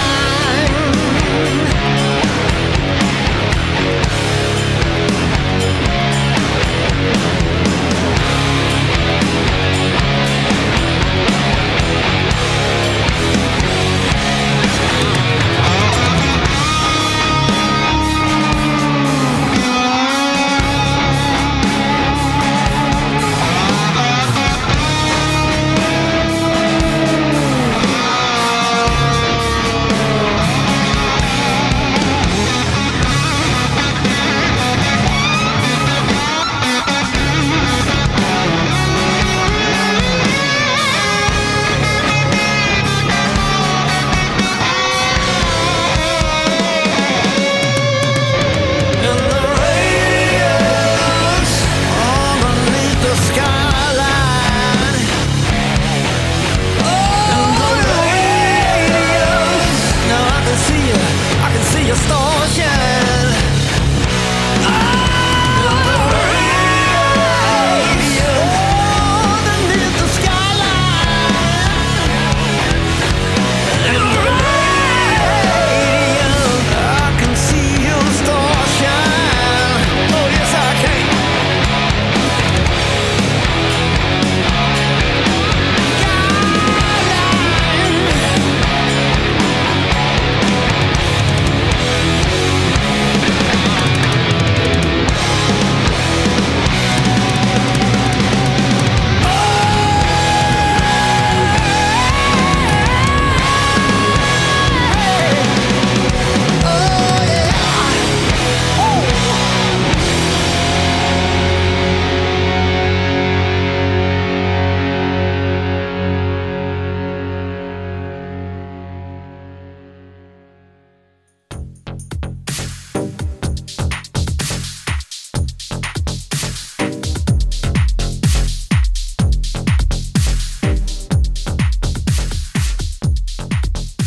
And we are back here on the Doc G Show. Doug Aldrich, Dead Daisies, going around the country, Mike.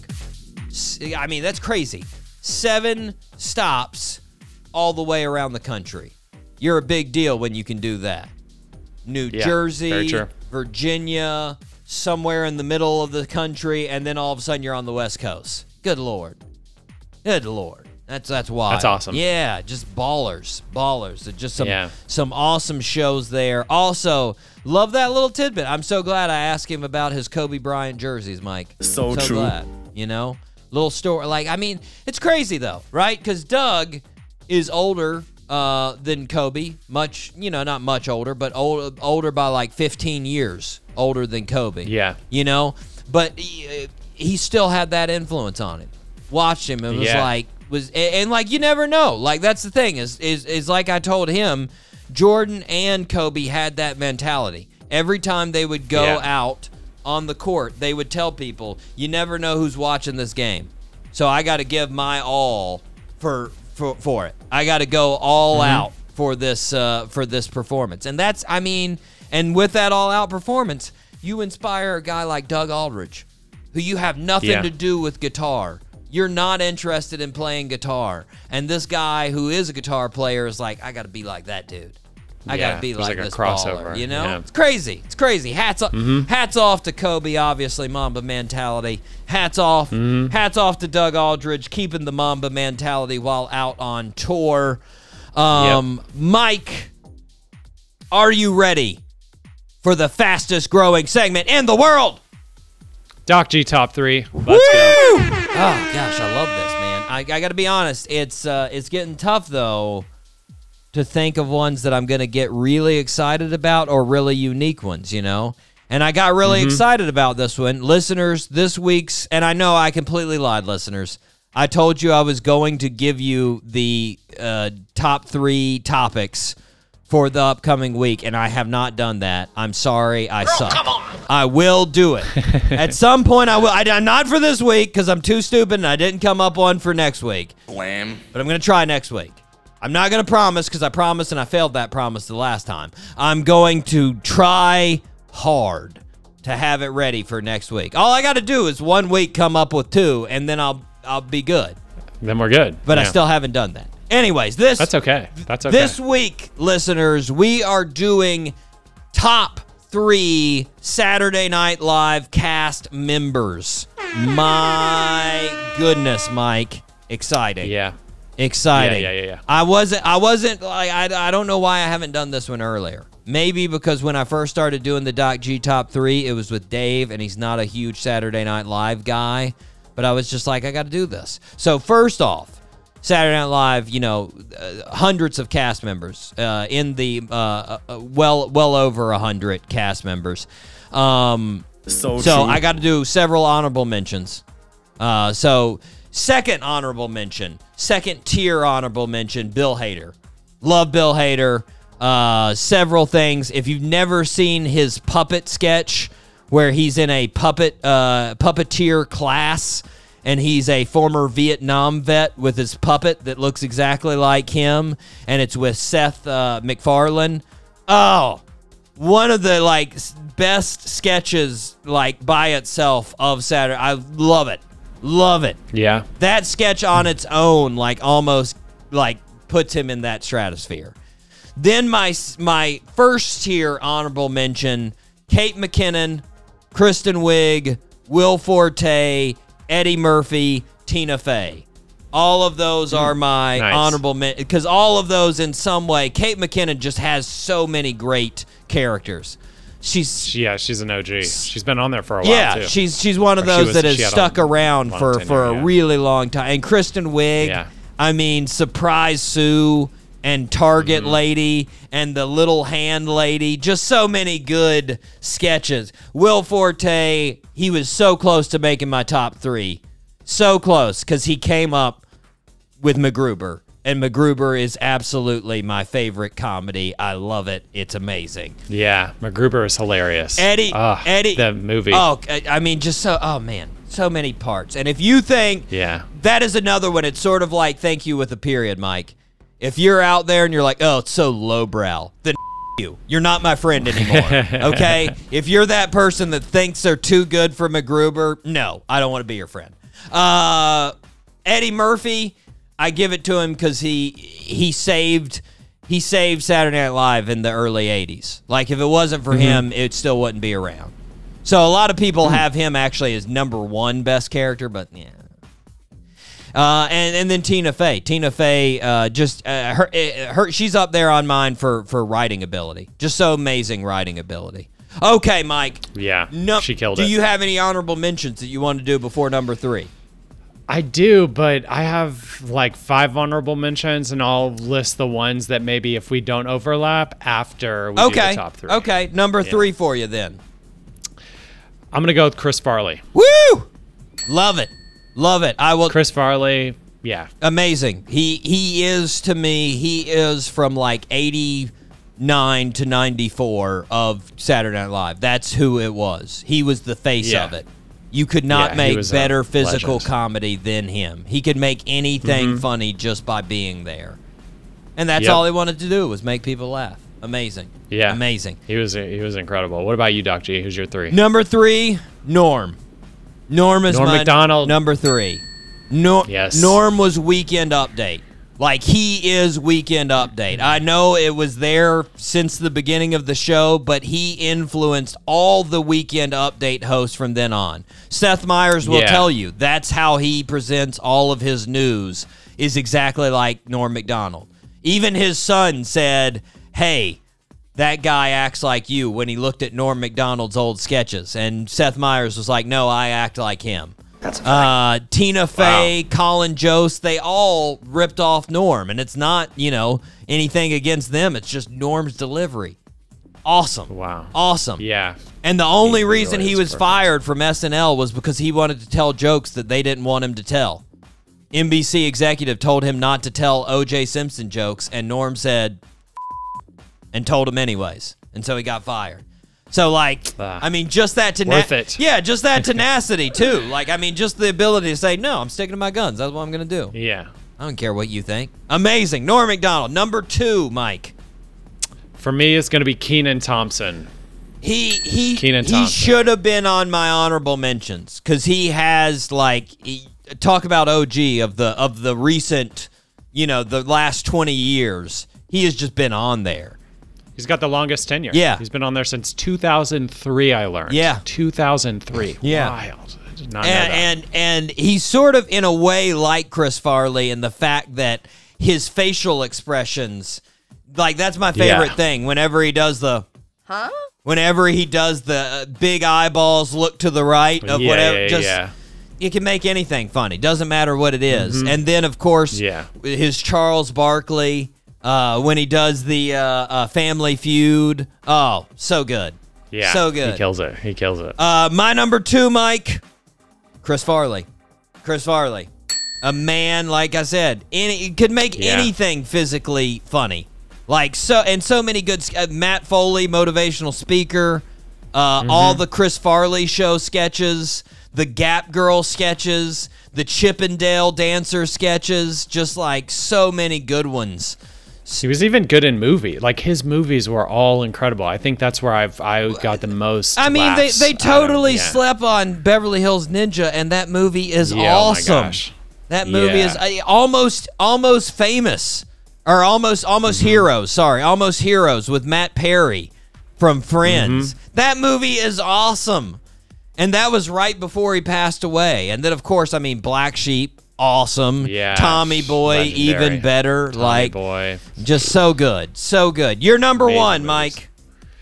I feel like we're gonna overlap on this one, but it's gonna be Mike Myers. No. How can you? No. It's not? No. Oh, wow. I should have, and again, I should have put him, I totally get it. He dominated his time. I get Mike Myers because he probably was... In a way, he was more creative, I think, than anybody as far as his sketches.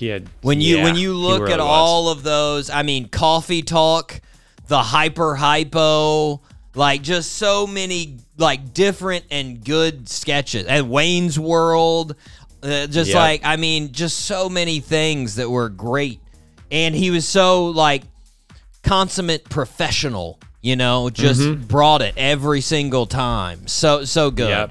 Yep. In hindsight, I'll put him on the honor. He needs to be on my honorable mention. He needs to be on. Who's your number 1? Who's your number 1, Doc G? Will Ferrell. Will Ferrell, legend. Will Ferrell. Legendary guy. There's a couple reasons why he's number 1 to me. Obviously, too, this was the time that I watched the most Saturday Night Live was when Will Ferrell was on the show. His whole tenure, that was when, basically I didn't miss it. Nope. A Saturday. I was watching every single Saturday. And he just had the most sketches that were gold. Bill Brasky, Alex Trebek, Harry Carey, Robert Goulet, Marty Culp, Moore Cowbell, Neil Diamond, George W. Bush. Like, George W. Bush, he did a whole Broadway show as George W. Bush, and it was hilarious. Him for 2 hours being a dude. So true. Like, just is crazy. It's crazy. And the thing, like, his sketches that didn't even make the show were absolutely hilarious. Like, if you need evidence of that, go to YouTube, listeners, and look up The Old Prospector on YouTube. It's a sketch that didn't make it, and it is awesome. It is hilarious. He's just an old, crazy guy. It's so good. It's great. And another way that I always gauge, especially on Saturday Night Live, like how good a cast member is, how much do they make other cast members break? How much do they make other cast members laugh during sketches? And he could break every single other cast member. There was never, there wasn't a single person on those seasons that didn't start laughing of something ridiculous he did on stage. Like, just so good. So good, man. Yeah. He was legend. He can make, like, just stare at you and you laugh. Like, just his goofy stare will make you laugh. What is it about that? How does he do that? He's just so good. Because it's like the seriousness, but you can feel the humor under it. Like, there's just like this it's like right there. Serious facade, but then he's just sitting there with this goofy feeling underneath. And also one of the greatest things, go back if you have time, watch him on Conan. He comes on and acts like a animal specialist. One of my favorites, too. Comes on there and has animals, and they're all... I won't ruin it. Go watch it. It's great. It's great. But anyways, Mike, that is our Doc G top 3. There we go. Top 3. What are your honorable mentions, Mike? Oh, yeah. Honorable mentions for Saturday Night Live. I'll do it real quick. These were, I think, shorter lived, or a couple of them are. Ben Stiller, Julie Louis-Dreyfus, Sarah Silverman was not on there for a long time, but I think it was because of a politics thing. I don't know.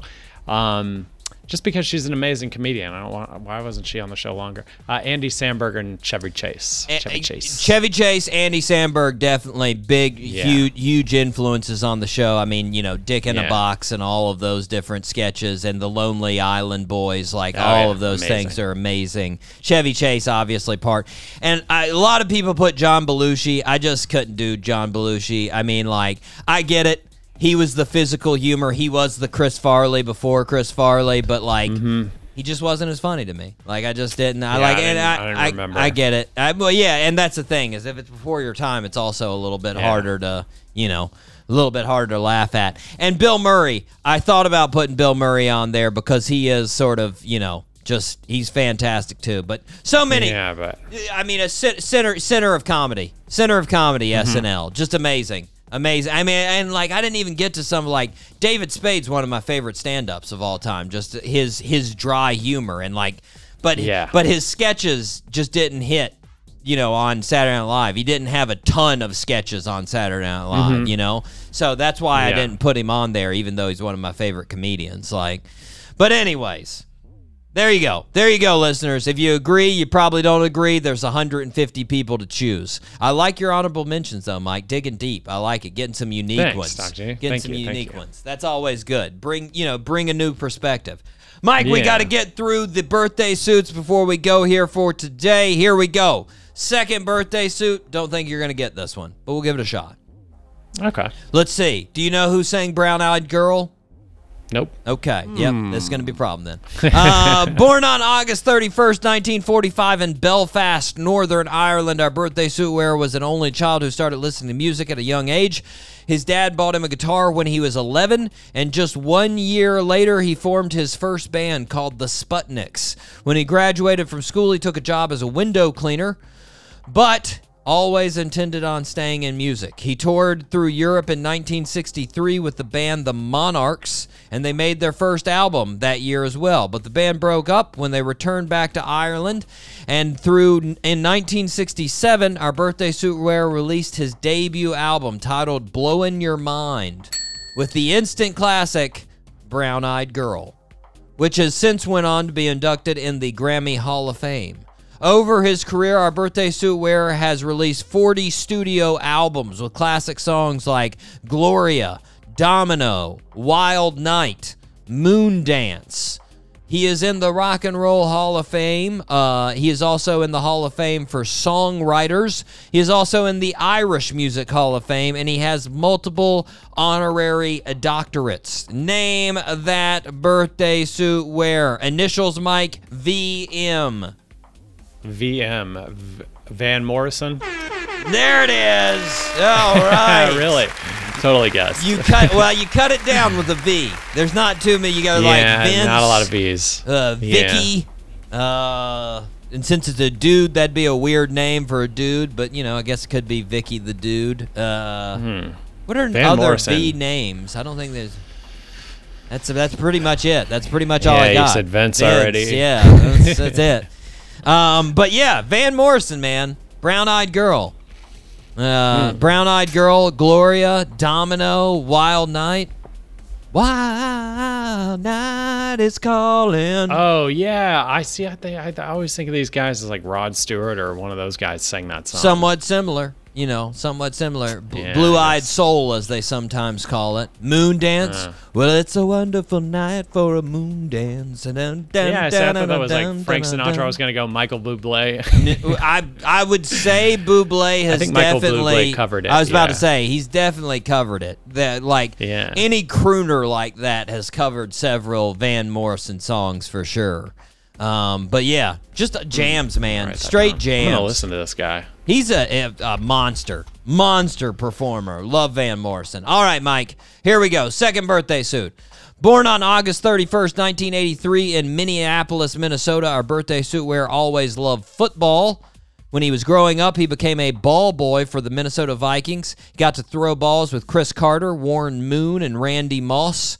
He played in a high school at the Academy of Holy Angels in Richfield, Minnesota. He was their first two-time All-State wide receiver they ever had. He ended up attending the University of Pittsburgh, where in his first year he helped them win the 2002 Insight Bowl and had over 1,000 yards that season. The next season, he was All-Team Big East and All-Big East Offensive Player of the Year and the Biletnikoff winner. He was drafted 3rd overall by the Arizona Cardinals. He ended up playing his entire career with the Arizona Cardinals, becoming an 11-time Pro Bowler. He was the NFL Man of the Year in 2016. He's the leader in receptions in 2005 and 16, leader in touchdowns in 2008 and 2009, and a member of the NFL 100th anniversary team. Side note, in 2020, he became a partial minority owner of the Phoenix Suns. Name that birthday suit wearer. He played for the Cardinals? Give you his initials, LR. Or, sorry, LF. LF. No idea. Larry Fitzgerald. Wouldn't have guessed it. No, I wouldn't have.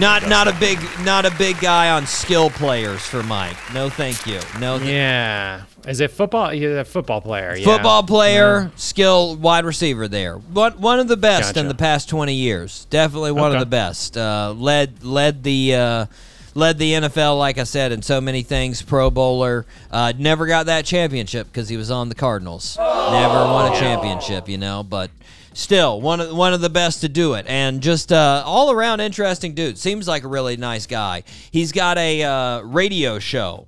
He's got a radio show with Tom Brady and I forget the really famous sports announcer, but it's on Sirius XM.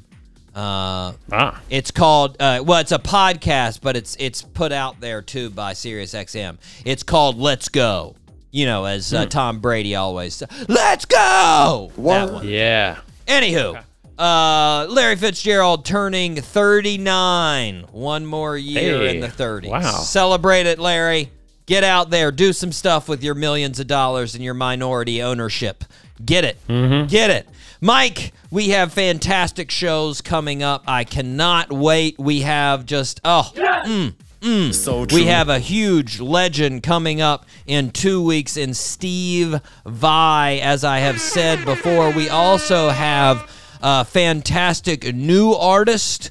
She is coming on the show next week. It would be KG Crown. KG Crown. Youngster. Young Buck. She's got 2 songs coming out. Picture Perfect, which is out today. Picture Perfect Love. Let me correct that. Picture Perfect Love. And then she's got Porcelain Queen coming out on the 10th. We're going to be talking to her just about, dominating life, being a social media influencer. Maybe those young bucks out there that are looking to do that for their future careers, they can take some advice from her because she's dominating it right now. So true. She's probably in that category, just making the bucks, meeting the other social media influencers, having to talk to goobers like me. Anywho, Mike, we are going to be back next week, but we have to wrap it up for now. I have been your host, Doc G. With me, as always, the one, the only, Mikey Maximus, the Furnicus, Charette. Thank you, Doc G. Always a good time. Always a pleasure. Of course. And until next week, zip it up and zip it out. Zippity-doo-dah.